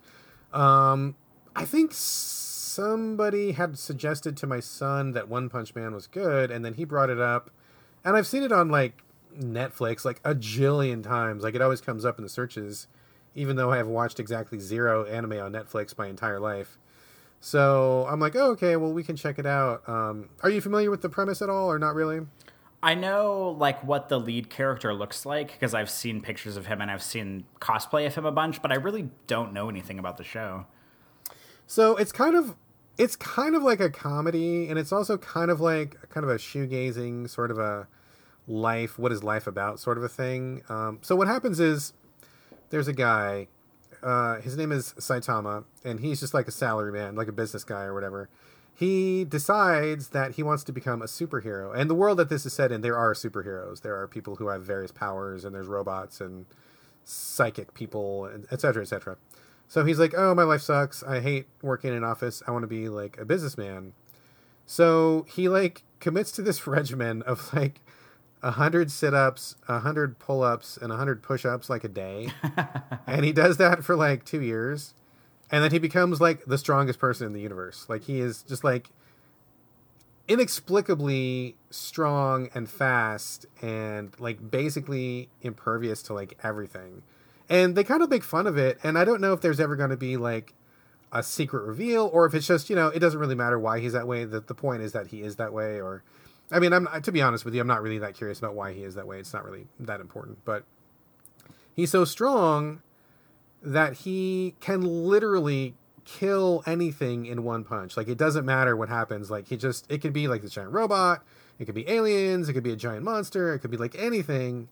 He's so strong that like he just punches things one time, literally one time, which is where they get the name of the series. It is called One Punch Man after all. And the thing just like explodes into blood chunks, and like nothing can stand up to him. And so he gets really bored and really sad because he wanted to be this cool hero that has awesome fights and people would look up to him. And not only does he not get satisfaction from fighting because everything is over like in 1 second, as soon as he raises his fists, it's over. People start to like not think that he's a hero. Like they think it's fake or that it's staged because he's winning so many fights, and that, like they're like, oh, that couldn't have been a strong monster. If you punched it one time and it blew up, that must have been a fake monster, or that must have been a weird monster. So he's like the strongest, most capable dude on Earth and possibly the universe. And like nobody knows who he is, and like nobody pays attention to him, and they think he's a joke. So a lot of the series is about him kind of poking fun at that. I mean, kind of being depressed, kind of being just like he's in this malaise where he just has like no feelings because everything is boring. Nothing's a challenge. Like it doesn't matter how fierce or scary the monster is. Like it can't touch him. And so he's just like, what is life even all about? And why am I here? And what am I even supposed to be doing? So it's got a pretty interesting take on things like that. I mean, it's kind of like the Superman syndrome where, nothing's like an interesting fight. And if there's nothing that can hurt him, then what do you do with a hero like that? And he just kind of falls into this depression basically.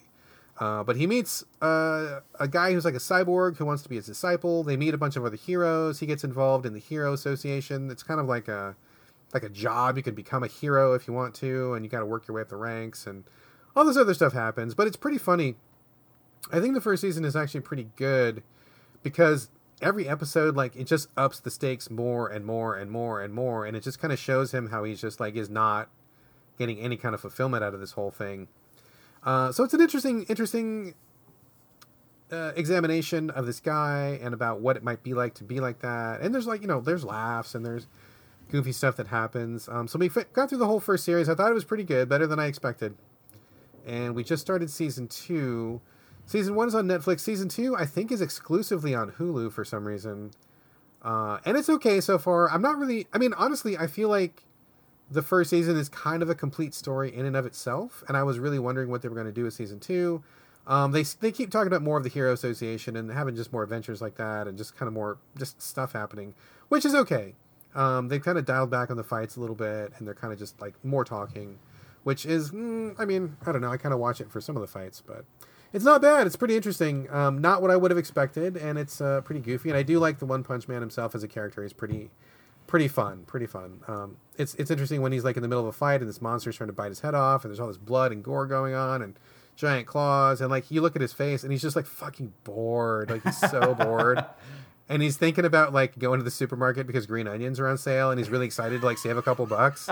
That's like all he's thinking about when he's fighting this monster, and he just like punches it and it's like it's over. And it's strange to see that weird kind of dichotomy of like this intense fight, which would be like the capstone of any other anime, and here he is just like, oh god, I gotta fight this thing again, and who cares? And it's just it's a really wild kind of a show, really kind of wild. I don't know if it's your thing or not, but it's pretty interesting.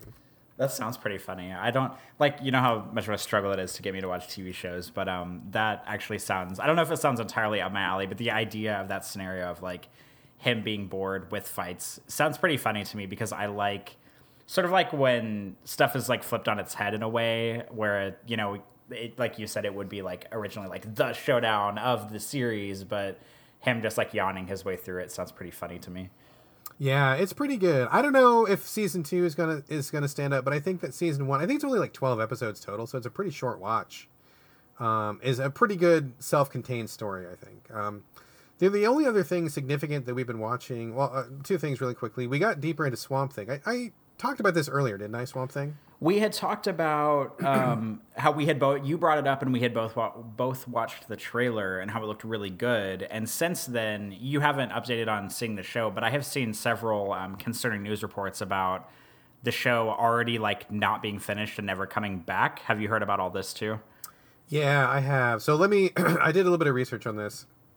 So Swamp Thing is on DC, I think it's called DC Universe. It's their own streaming service, which I heard is already in trouble. No surprise, because why would you pay for that? Like, it's stupid. They should just make these shows and then sell them to other channels. Like, other channels would buy these shows. They're really good quality shows. I originally subscribed to DC Universe for Doom Patrol, which I thought was really, really good. Really enjoying it. We haven't finished it yet, but we have really enjoyed all the episodes we've seen. Very high quality, like lots of star power. Good show. And then we started watching Swamp Thing, which is like great special effects, really creepy. I think we're about halfway through the series. It's a really good show. Like, I really like this take on Swamp Thing. I think it's gothic, swampy, creepy horror, and there's all sorts of like evilness going on. And Swamp Thing is like, looks really cool and tough. And I mean, it's just a very cool take on the whole Swamp Thing mythos. Good show. I love it. I do recommend it. I mean, the only way to watch it is to subscribe to the DC Universe thing, but it's like $8 a month, and you could jump on and watch the entire thing in a weekend and just only pay $8 to watch that, and then, you know, watch Doom Patrol while you're at it. And I think that's a really good value. And then stop your subscription after 1 month, which is basically what everybody in the world is doing, which is why they're not making any money at DC Universe, because it's stupid. No one needs to subscribe to this. It's stupid.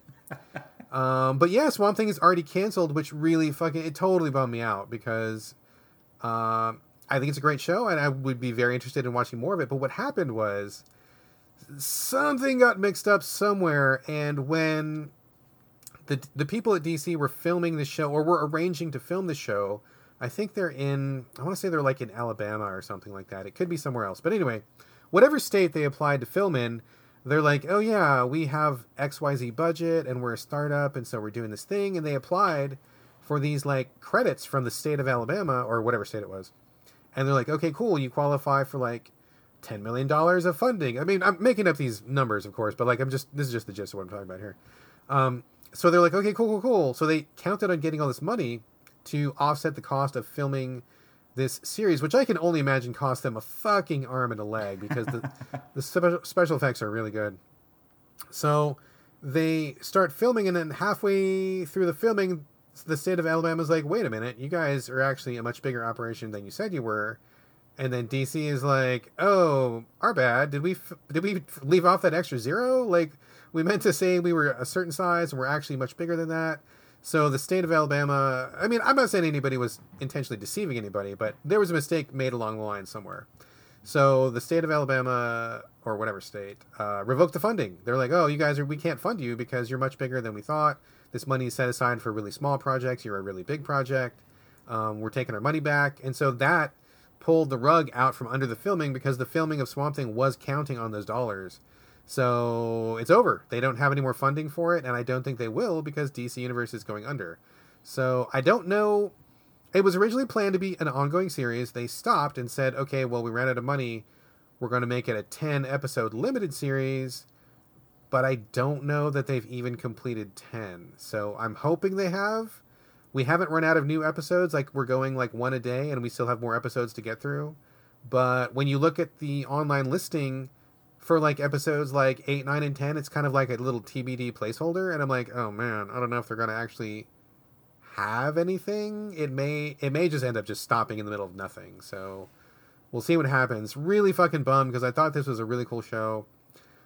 Same thing with Doom Patrol. That's not going to be continuing, and I don't know what else is going to happen to the other shows that DC Universe was talking about doing, but they should just drop the streaming service, get rid of this, and just sell these properties to some other channel. I mean, these are really good shows that would be successful other places. So really, really bummed. But I mean, all that stuff aside, the episodes I've seen of Swamp Thing so far have been pretty badass. I really like it a lot.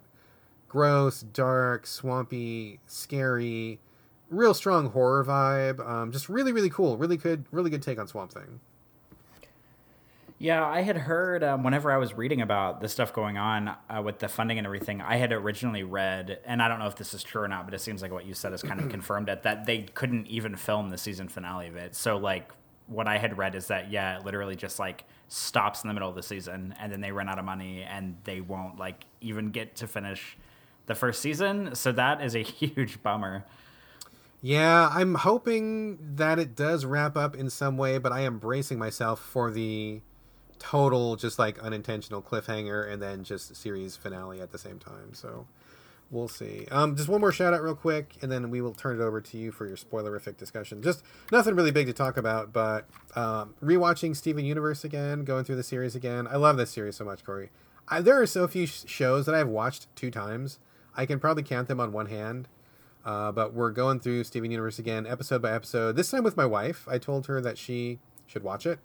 And at first, she was like, not sure if that's my thing. And I'm like, no, it totally is your thing. Trust me. She's like, And I'm like, this is going to sound crazy, especially in relationship to how I talk about games. But I'm like, okay, so look, this is going to sound nuts.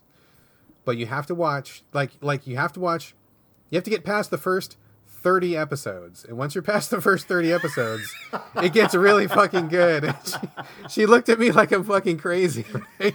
And in any other situation, I would think that was crazy. Like, if anybody told that to me, I would tell them they were crazy. Like, I know how this sounds.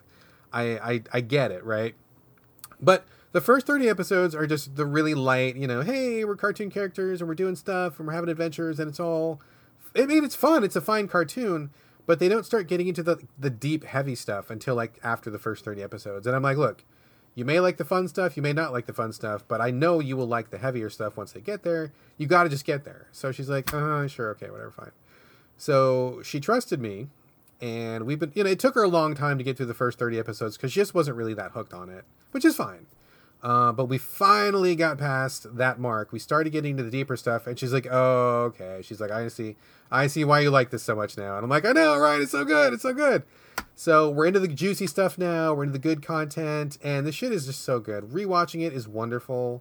I'm seeing all sorts of stuff that I didn't notice the first time, and some hints that were dropped that didn't mean anything to me the first time, but they mean something to me now, and just really just taking in like the nuance and sophistication of the stuff that they've done in this cartoon, which is really just, it's a real testament to the writing. It's a pretty singular experience. I'm really, really impressed with it, especially the second time. So rewatching Steven Universe, I have nothing but like the highest possible recommendation for anybody to watch Steven Universe. I think it is wonderful. And they are coming out with Steven Universe, the movie, later this year, which I'm super psyched about. The series is over, but they're going to do, I think, a 2-hour special. It's going to be a musical, which is great because the music in that show is wonderful. And Steven grows up. He's like in his teens now, as opposed to being like a young kid like he was. So I don't know what they're going to do with that, but I cannot wait. Super, super, super excited. I have nothing but like endless love for Steven Universe. It is the best. I am excited for you, but I also don't really have anything to say in response to that. No problem. But if you ever want to get past the first 30 episodes, let me know and I'll walk you through it, and we'll do a brand new podcast deconstructing every episode of Steven Universe. You and me. Let's go. It's hard enough to balance one podcast. I don't know if I could do two. Fair enough. Okay, spoilerific discussion, folks. If you don't want to be spoiled on Spider-Man Far From Home, then please pause the recording. Corey is about to drop some knowledge and tell us what he thought of Spider-Man Far From Home. I will also chip in because I've seen it as well. So this is your spoiler warning. Do not spoil yourself if you don't want to be, because now, Corey, Motley, you are going to be talking about Spider-Man Far From Home, in, out, around, up and down, all the various bits of it. So do tell, what did you think? Okay, so Patrick and I went and saw it last night. We saw it in standard, not even in IMAX, because we tried to check tickets for IMAX, and the seats that we were available to reserve were there were 5 seats left in the freaking auditorium. So we went across town to go see it at kind of like a not great theater, but whatever. Seeing Spider-Man on a not great theater is better than not seeing Spider-Man at all. So we went and saw it, and so I guess, to preface it a little bit, I mean, you might have done this last week, but now we can, really dive in on it. So the movie is about, it's post-Avengers, Infinity War, and Endgame, and it's the first Marvel movie that has come since Endgame, and it kind of, wraps up a little bit of what was going on in that universe, where they explain a little bit more about the Thanos snap. They call it the blip now, and it basically, everybody who came back from the blip came back 5 years older. But they basically reversed, in Peter Parker's school, at least in New York and Queens, they talk about in the movie how they made them start the school year over again. So even though a bunch of people came back, half their class came back and were 5 years older, they all restarted the same grade. So that's kind of an interesting premise to build on, is that they aged during the blip in a sense. No, you got it backwards. They didn't. Oh, is it backwards? They didn't. Yeah, the people who blipped out stayed exactly the same age as when they left, as when they got dissolved. That makes sense. Sorry, yeah. But and then everybody who was still here is now miraculously 5 years older. So when the people come back, it's it's weird. All of our friends are older. And yeah, okay. My bad. No worries. You had the right idea. You just had it backwards. Yes. Okay. So yeah. So half the class is older, half the class is not older, which I guess obviously makes sense, because that explains why Tom Holland is not 25 now. He's still supposed to be 16 or whatever in the movie. The class goes on a big class field trip. They go to different continents. They go to they want to go to Paris. They go to Italy, to Prague, to some different places, and then shenanigans ensue. There's these giant elemental monsters that are attacking different parts of the world. Jake Gyllenhaal is cast as Mysterio. He not comes back because he was never there in the first place, but he was in a different universe, and he comes to our quote unquote universe because his Earth blew up, and he is helping Spider-Man Spider-Man is helping him rather defeat these elemental monsters. And then stuff kind of goes off the rails from there, to put it lightly. But I have to be that guy. I didn't really like this movie that much. Really? What? Yeah. Oh my goodness. What? I just didn't really care about anything that was going on. Because okay, so to drop the biggest spoiler, perhaps. There is to drop here. Go for it. Do it. That Jake Gyllenhaal is actually the bad guy. Mysterio is the bad guy. He kind of puts on, and I'm glad you said this last week when we talked about the show, because you were talking about how you knew Mysterio as kind of this someone who didn't really have superpowers, but was someone who used movie magic to kind of pull off these heists and stuff. And I think it's incredible that they kept that consistent with the live action character, because you think that Mysterio is this giant superhero who has a cape and can fly around and shoot these green beams from his hands, and he's attacking these big monsters.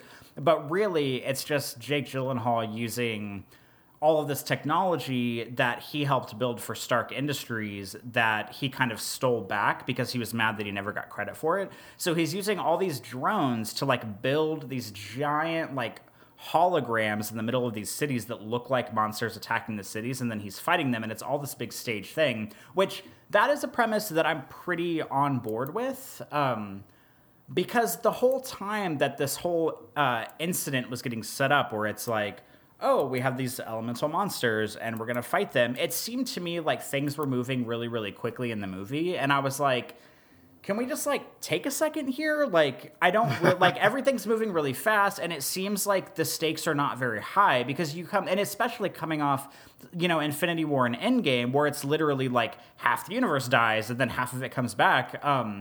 Like, I was just like, really? We have like a giant fire monster? Like, that's the thing that we're fighting in this movie? Like, that does not seem... I mean, obviously the stakes are high because it can like destroy a city, but like, it's the kind of thing I was talking about last week where it's like, oh, there's a monster. It's going to destroy a city. They're going to defeat the monster. The movie's going to be over. That's like what I was thinking this whole time. And then they come to reveal that Mysterio is actually the bad guy and he's doing this whole like song and dance to look like a superhero. And he's trying to plan to kill Spider-Man and like all of his friends because they get a hold of one of the drone pieces and discover that he's putting on a song and dance. And then like that part, it started to get a little bit interesting to me because for the first like half of the movie, I like didn't give a fuck about anything that was going on in the movie. And then like at the halfway point when it's like revealed that Mysterio is like doing this like smoke and mirrors thing and he's actually the bad guy, I was like, okay, like for fuck's sake, finally this movie's going somewhere and like I'm finally getting kind of interested in it. And then there's this whole sequence, this incredible sequence where Mysterio is like pulling kind of like, you know, like his tricks on Spider-Man. And there's this big sequence where like Spider-Man is kind of like going through these like distorted reality scenarios where he doesn't know what's real and he doesn't know what's not real. And it was like basically a copy pasted version of like the Scarecrow sequences from Batman Arkham Asylum. Like it was like that, but with Mysterio and Spider-Man in the movie. And that whole sequence was bananas in a very good way. I wish that they would have done a lot more with that because as I've said on the show a million times, I'm the kind of person where like I like to play games or watch movies where like they kind of fuck with you and you don't really know what's going on and you don't know what's real and you don't know what's not. And that was like the whole scenario where like he kept thinking, like Spider-Man kept thinking he knew what was real and then it wasn't real. And like, you know, Mysterio would be over in the other corner, like putting on this show for him and everything. And that was really fascinating. And then he also used a lot of imagery that really fucked with Spider-Man because he showed a lot of like Iron Man stuff and like Iron Man skeleton and like tried to show kind of like a zombie Iron Man, and obviously like Spider-Man's very upset about Iron Man dying. That's like a big theme in the movie. But I felt like it just kind of like I just ultimately didn't really care about anything that was going on. And I think that the thing that I think two things that bothered me about the movie was there's a big plot point where Spider-Man gets Tony Stark's sunglasses that like allow him to control this like satellite in outer space to basically do like drone strikes and like do all this stuff. And like after being teamed up with Mysterio for like half a day, he's like, oh, Mysterio, I think you deserve these glasses more than I do because I don't want the responsibility of these glasses and I don't think I can handle it. And I'm like, okay, like I know that Spider-Man is like mentally like fucked a little bit because of the aftermath of like Endgame and like Tony Stark dying and everything, but like he's also like a genius. So I feel like that whole plot point just didn't really wash with me because I was like, I don't think he would have actually done this. It seemed really unbelievable to me. And then the other part, wait, let's pause on this because I want to discuss it. Let's go through this one at a one. Okay, one at a time. One at a time. So write down your other things, so don't forget it. So like, I totally agree. I thought it was dumb, but you have to remember that he is also like 16 or 17, and those people are stupid. Like, I'm sorry, but you are when you're a teenager. You're just dumb. Like, you may have a lot of technical knowledge, and he's clearly like a genius when it comes to like, you know, sciencey stuff, which is true of the comics too. I mean, Peter Parker is like really fucking smart, and people kind of forget that because he's Spider-Man. But that's also part of his powers is like he's a fucking genius, like he's genius class guy. So that may be true, but he's got hormones. He has zero experience with girls. He just wants to get like back to his vacation. Like he just wants to put the moves on MJ.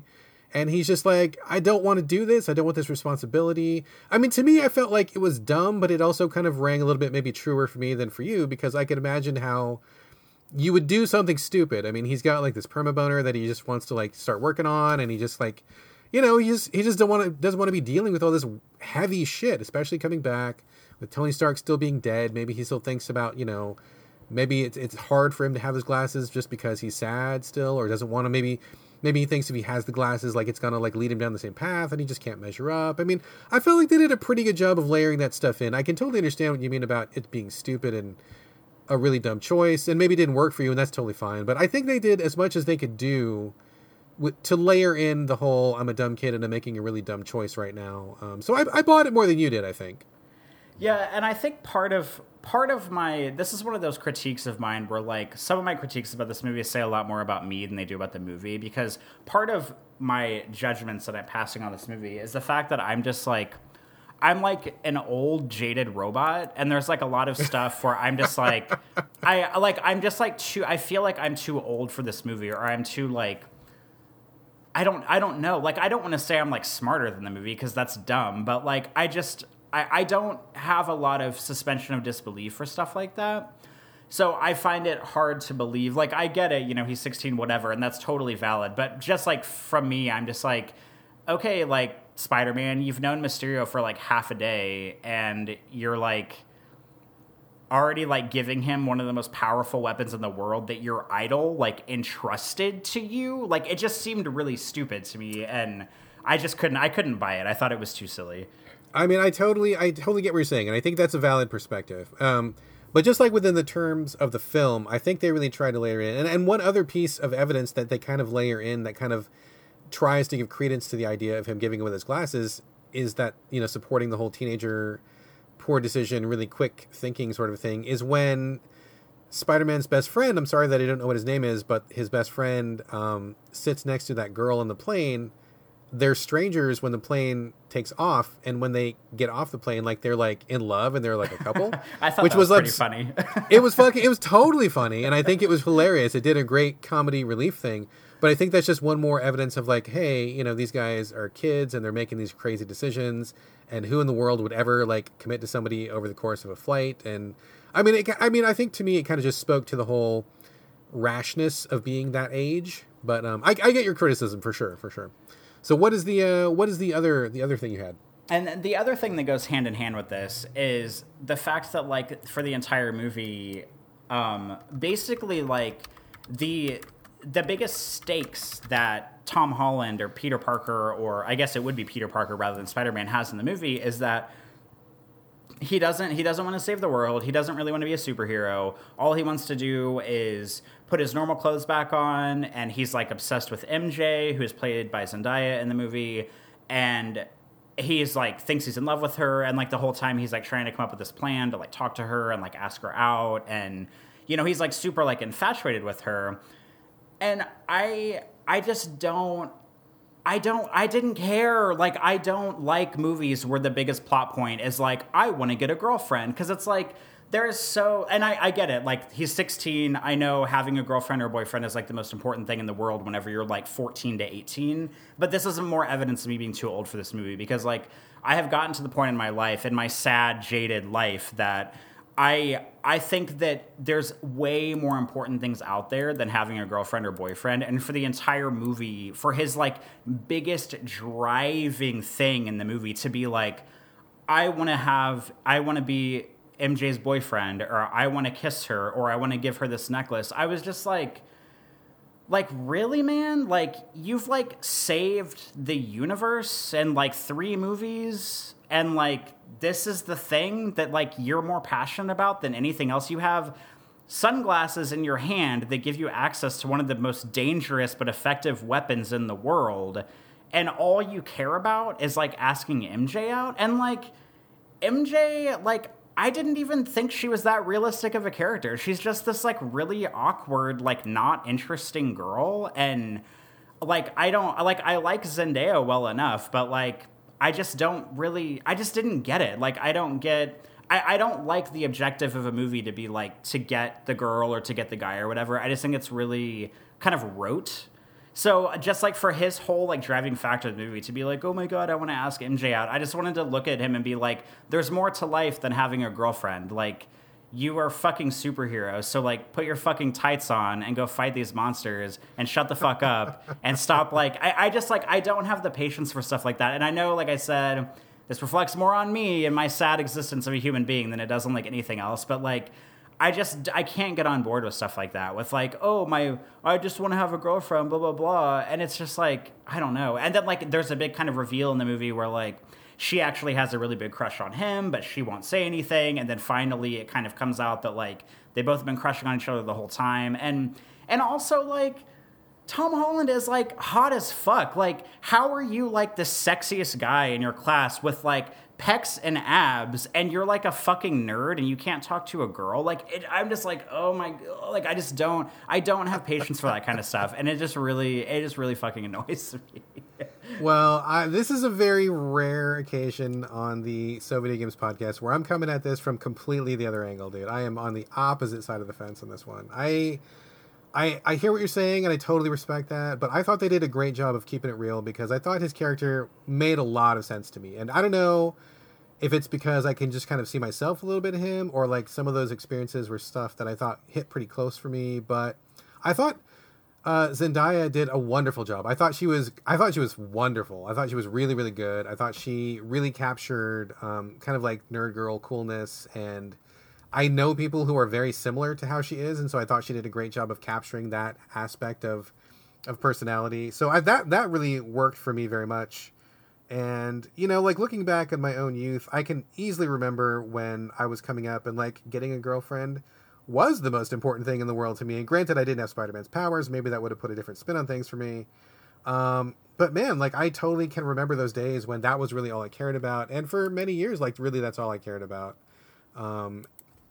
So that really all rang true. I mean, I could easily understand him not wanting to commit to these larger issues of being a hero, saving the world, of being responsible for the Stark legacy. Because man, when I was in those that age and doing those things, there's many times when I fucked something up where I should have done something important, or I was supposed to be back by curfew, or I was supposed to do something for somebody, and if my girlfriend was available at that time, I would totally not do the thing that I was supposed to do and do the thing that I wanted to do with her.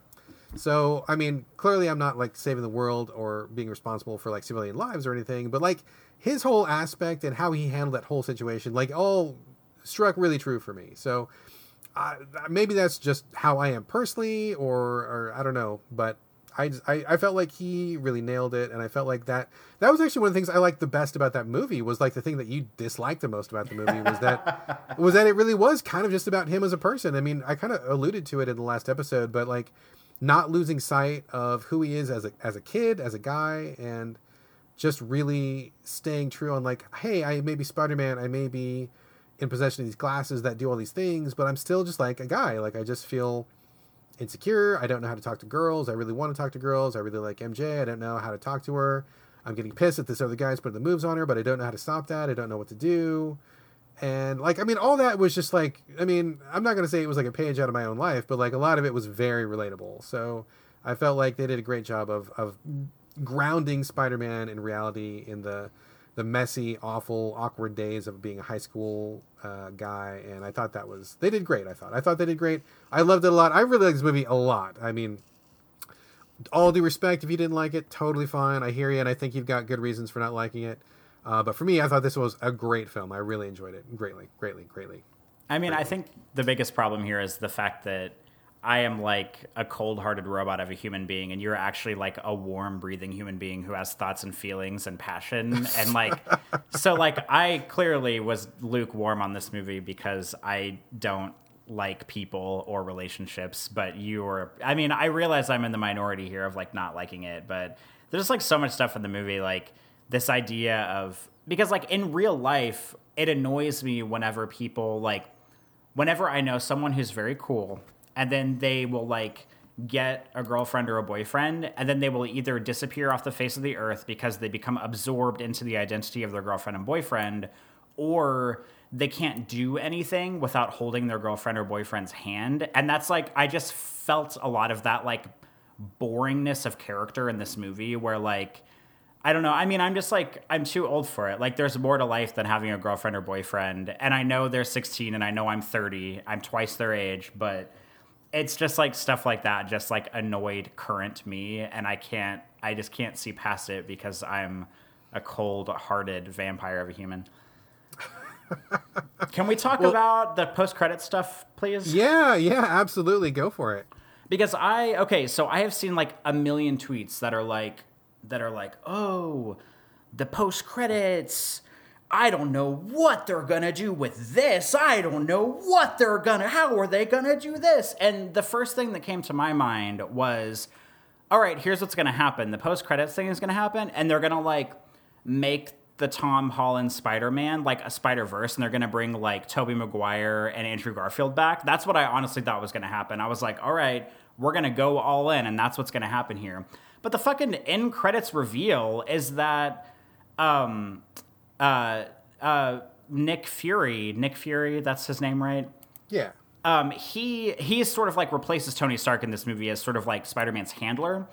And the end reveal of this movie is that he was actually a shapeshifter, Ben Mendelsohn from Captain Marvel, that it was him shapeshifting as Nick Fury for the entire movie, or possibly since like the first Avengers movie, which I have read online, and that the whole time Nick Fury has actually been like in space with Captain Marvel.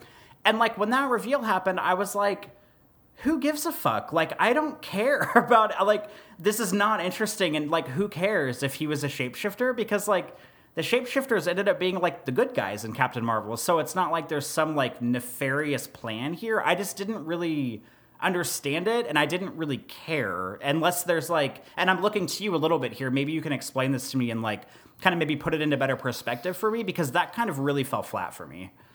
I don't think that was really the biggest reveal. I thought that was just kind of a good wink and a nudge for future. I thought the big part of the reveal was Mysterio outing Spider-Man to like the entire world, like showing his picture and his name. Oh, yeah, I don't care. So that was the one where people were like, oh my God, like, because you can't go back from that. I mean, it's like everybody in the Marvel Universe now knows Peter Parker is Spider-Man, you know? And so that puts the next movie, if they do get to make one more movie, I guess depending on the Sony rights, in a really strange position, because then it's going to have to be about, what does that mean? Does he continue being Spider-Man? Does he have to protect his family? Is Aunt May in danger? Does he drop civilian life, and does he go back to like, I don't know, becoming like the new Tony Stark as head of the corporation? I mean, like, what does that even mean for like the entire world of Peter Parker, you know? So that was what everybody was like, oh my God, like, I can't believe they just did that, because it totally just blows up like all of the traditional Spider-Man structure where, you know, we've had like all these movies where Peter Parker maintains his identity, and they always threaten it. Like the Green Goblin threatened it in the past, and other bad guys threaten it, but like nothing ever really comes of it, you know? Like he never really gets outed, and he's able to go back to being Spider-Man at night and Peter Parker during the day. But I mean, like, by posting this info all over the world, and on top of like the New York big TV thing that's in Times Square and all over the place, like the whole world now knows. So it really puts them in they just can't go back from it, right? They got to do something bigger, something different. They got to really change up the Spider-Man formula, like I said, if they get to make another one. So that was what people were like, oh my God, I can't believe they did that, because now we're going to get like a new kind of Spider-Man movie we've never gotten before. Oh, yeah, I guess I don't really care. Like, big whoop, people know he's Peter Parker. Like, I mean, and like I've said a million times on the show, I'm not that into, like, I've seen most of the Spider-Man movies. I've not seen the Andrew Garfield ones, but like I've seen all the Tobey Maguire ones, and I've seen the 2 Tom Holland ones. And I just like I don't care. I'm like, so what? Like, if they know who he is, like, I don't know. I mean, I think that's a good jumping off point for like maybe the next movie can be more character focused on like him trying to survive this, rather, because that's more interesting to me than like him trying to get a girlfriend or him fighting a fucking flame monster thing. Like, that's more interesting to me. So maybe that would be a good jumping off point for the next one. Probably better than Far From Home for me. But at the same time, it reminds me of the end of the very first Iron Man, where Tony Stark flat out says like, I am Iron Man at the very end of the movie. Because that was like a good, like, breathtaking moment. So like, here we are. We have Peter Parker kind of forcefully placed into Iron Man's shoes in a weird way. But I don't know. I just kind of don't care. Like, he's Spider-Man. He can deal with it. Yeah, I mean, I'm sure that they'll figure out a way. They must have something in mind, otherwise they wouldn't have ever done it. But I think people were just like, wow, you know, this means a sea change for Peter Parker as a character. And like you said, to kind of take him in a new direction, he can't just be having the same problems of like, oh, I missed my date because I was saving the world, and then I gotta like button up my shirt because my Spider-Man thing's poking out. Like, it's gonna have to be something like, you know, like something like real witness protection program Spider-Man. Like, totally. Like, it's got to be something different. Like, and I think that's a really good idea. I mean, I hope they keep making movies. I think there's a rights issue coming up. They either have used up their last ability to have Spider-Man in the MCU, or they get one more, depending on how you interpret the contract. I know there's a lot of confusion about that right now. But it does seem like that MCU is going to have him at least one more time. So I'm looking... I think people are looking towards the next Spider-Man, which could very likely be the last one for rights purposes, to be like a real big like blowout or sea change for Spider-Man. So we'll see. We'll see. All right. I'm game for that. But both of those reveals of the shape-shifting and his identity being thrown out there, I was just like, okay, like... I don't know. I guess I just don't get it as much as everybody else, because everybody was like, "Oh my god, what are they gonna do? I can't believe this." And I'm like, "Okay, so people know who he is." Like, I don't care. Yeah, like, This isn't a big deal for me. Well, the other big thing was when J. Jonah Jameson showed up. That got huge applause in the theater that I was in, because I know that people have been wanting him to come back, and people thought that particular actor, I can't remember what his name is, but he's a real good actor. Do you know what that guy's name is? Do you know by any chance? Oh my god, it's like a letter or something. Yeah, it's right? like J.K. something or... Yeah. J.K. Simmons, is that right? J.K. Simmons? Is that it? I think that might be it. Maybe. Anyway, when he came back, I know he hasn't been in the recent films, but people were like over the moon that he came back because people really like him as J. Jonah Jameson, which I thought... I mean, he's born to play that fucking role. He's perfect, yeah. He's perfect I for enjoyed it. that very much, yeah. Yeah, so that was good. But anyway. Well, I'm glad we compared notes. I don't have anything else on Spider-Man. You got anything else there? I think I am Spider-Man'd to death at this point. All right, cool. We should probably wrap this up and get talking about some games. What do you say? Let's do it. All right.